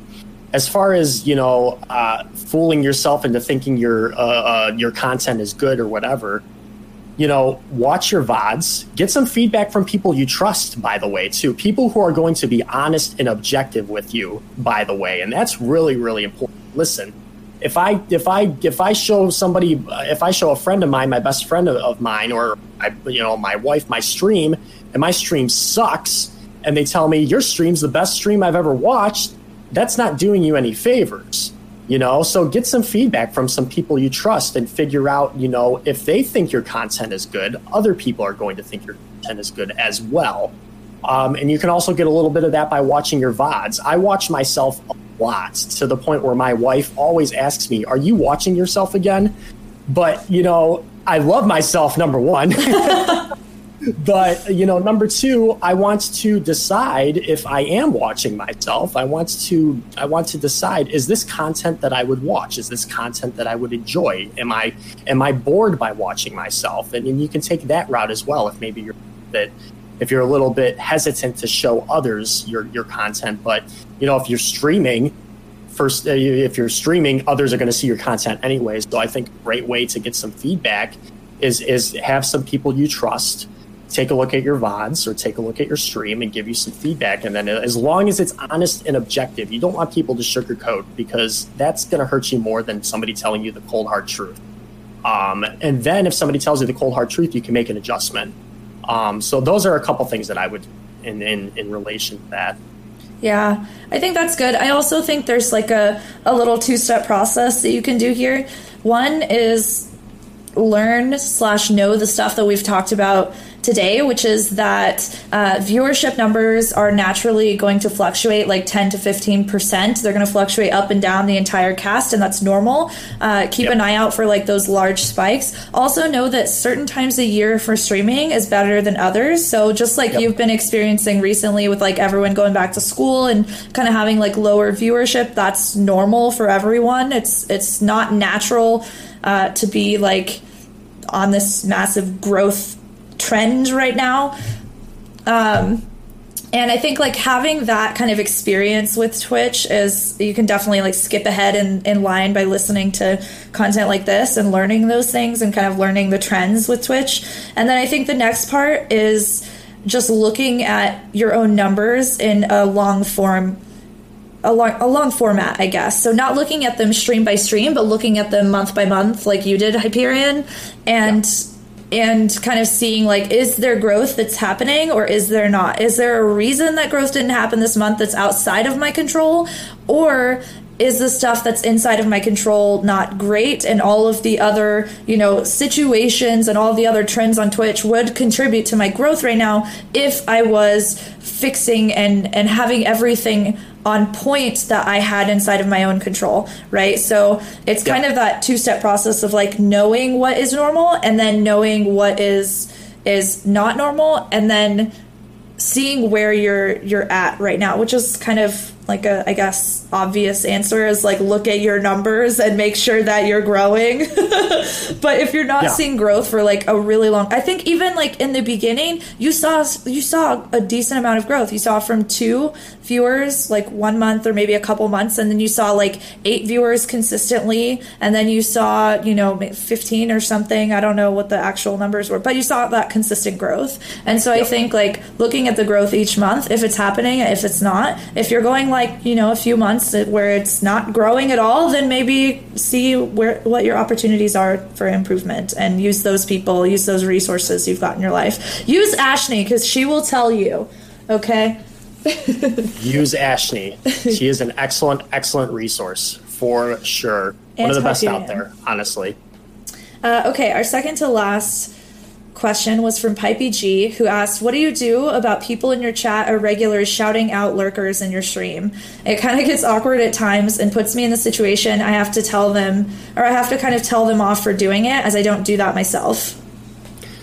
Again, I think that it's weird that other people can watch your views, by the way. Like even people in your chat. Did you know that? By the way, that's kind of weird. I feel like they should change that, because that would stop that, because they wouldn't know who's viewing your stream. But since this is what we have, this is the site we were given. This is the site we have. As far as chat and regular shouting out lurkers, I don't know, what can you do? Because I feel like in that situation you don't want them to publicly, you don't want to publicly tell them to stop doing that, because I think that might exacerbate the problem. Maybe, or create drama, and then everybody in the chat's all of a sudden like, oh dude, you're gonna get banned, or all that stuff. So that's kind of a weird situation. I've never run into that personally. Super weird. Yeah, I don't know who would want to go through a viewer list and just call out people. Maybe if they really want to, it sounds like maybe they're coming from a good place and wanting to help you out. So, by keeping the conversation going and stuff like that. So it sounds like in that situation, that's what that type of person would be thinking. So because of that, maybe you can, DM them after the stream and just be like, hey, I appreciate you wanting to be welcoming in the chat and all that stuff, but, I would prefer if you don't call out lurkers, something like that. You can put it however you want. That's an interesting situation, though. I can't say that I've ever really dealt with that. Have you? No, actually? I've never even heard of that. But honestly, if I had that happening, I would have no shame just kindly correcting people even while live, because I think you have to set those boundaries in your stream and in your space. You're the captain of the ship, right? So yeah, you should have no issues with telling people, or righting the ship whenever it's headed the wrong direction. You should tell people the kind of behavior that you expect, but I would still be nice about it, and just at the same time assume positive intent, assume that they just don't know, and tell them hey, I appreciate that you all are trying to get everybody involved in the conversation, but if you could please be respectful of lurkers, I'd really, really like that, because lurkers, and just give them the reason. I think if you give the because, right, if you attach the because to the rule, then that makes it a lot more powerful and a lot more likely that people will understand the reason for the rule,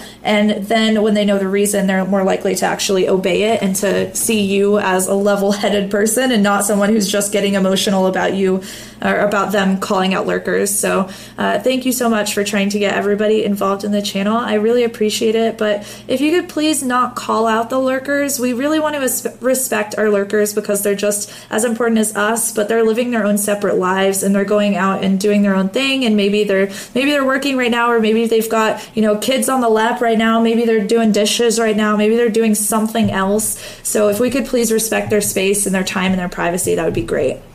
I think that's a great way of putting it. At first, maybe I thought that would be a little bit create drama, but yeah, I mean, if you put it that way, yeah, definitely. I think that's a really, I couldn't have said it I couldn't have said it better myself. Honestly, I think that's a better answer than I gave, for sure, 100%. So, yeah, you want people to feel welcome in the stream, and you want people to feel welcome in your community, and reiterating that and setting the boundaries, like you said, and being the captain of your ship.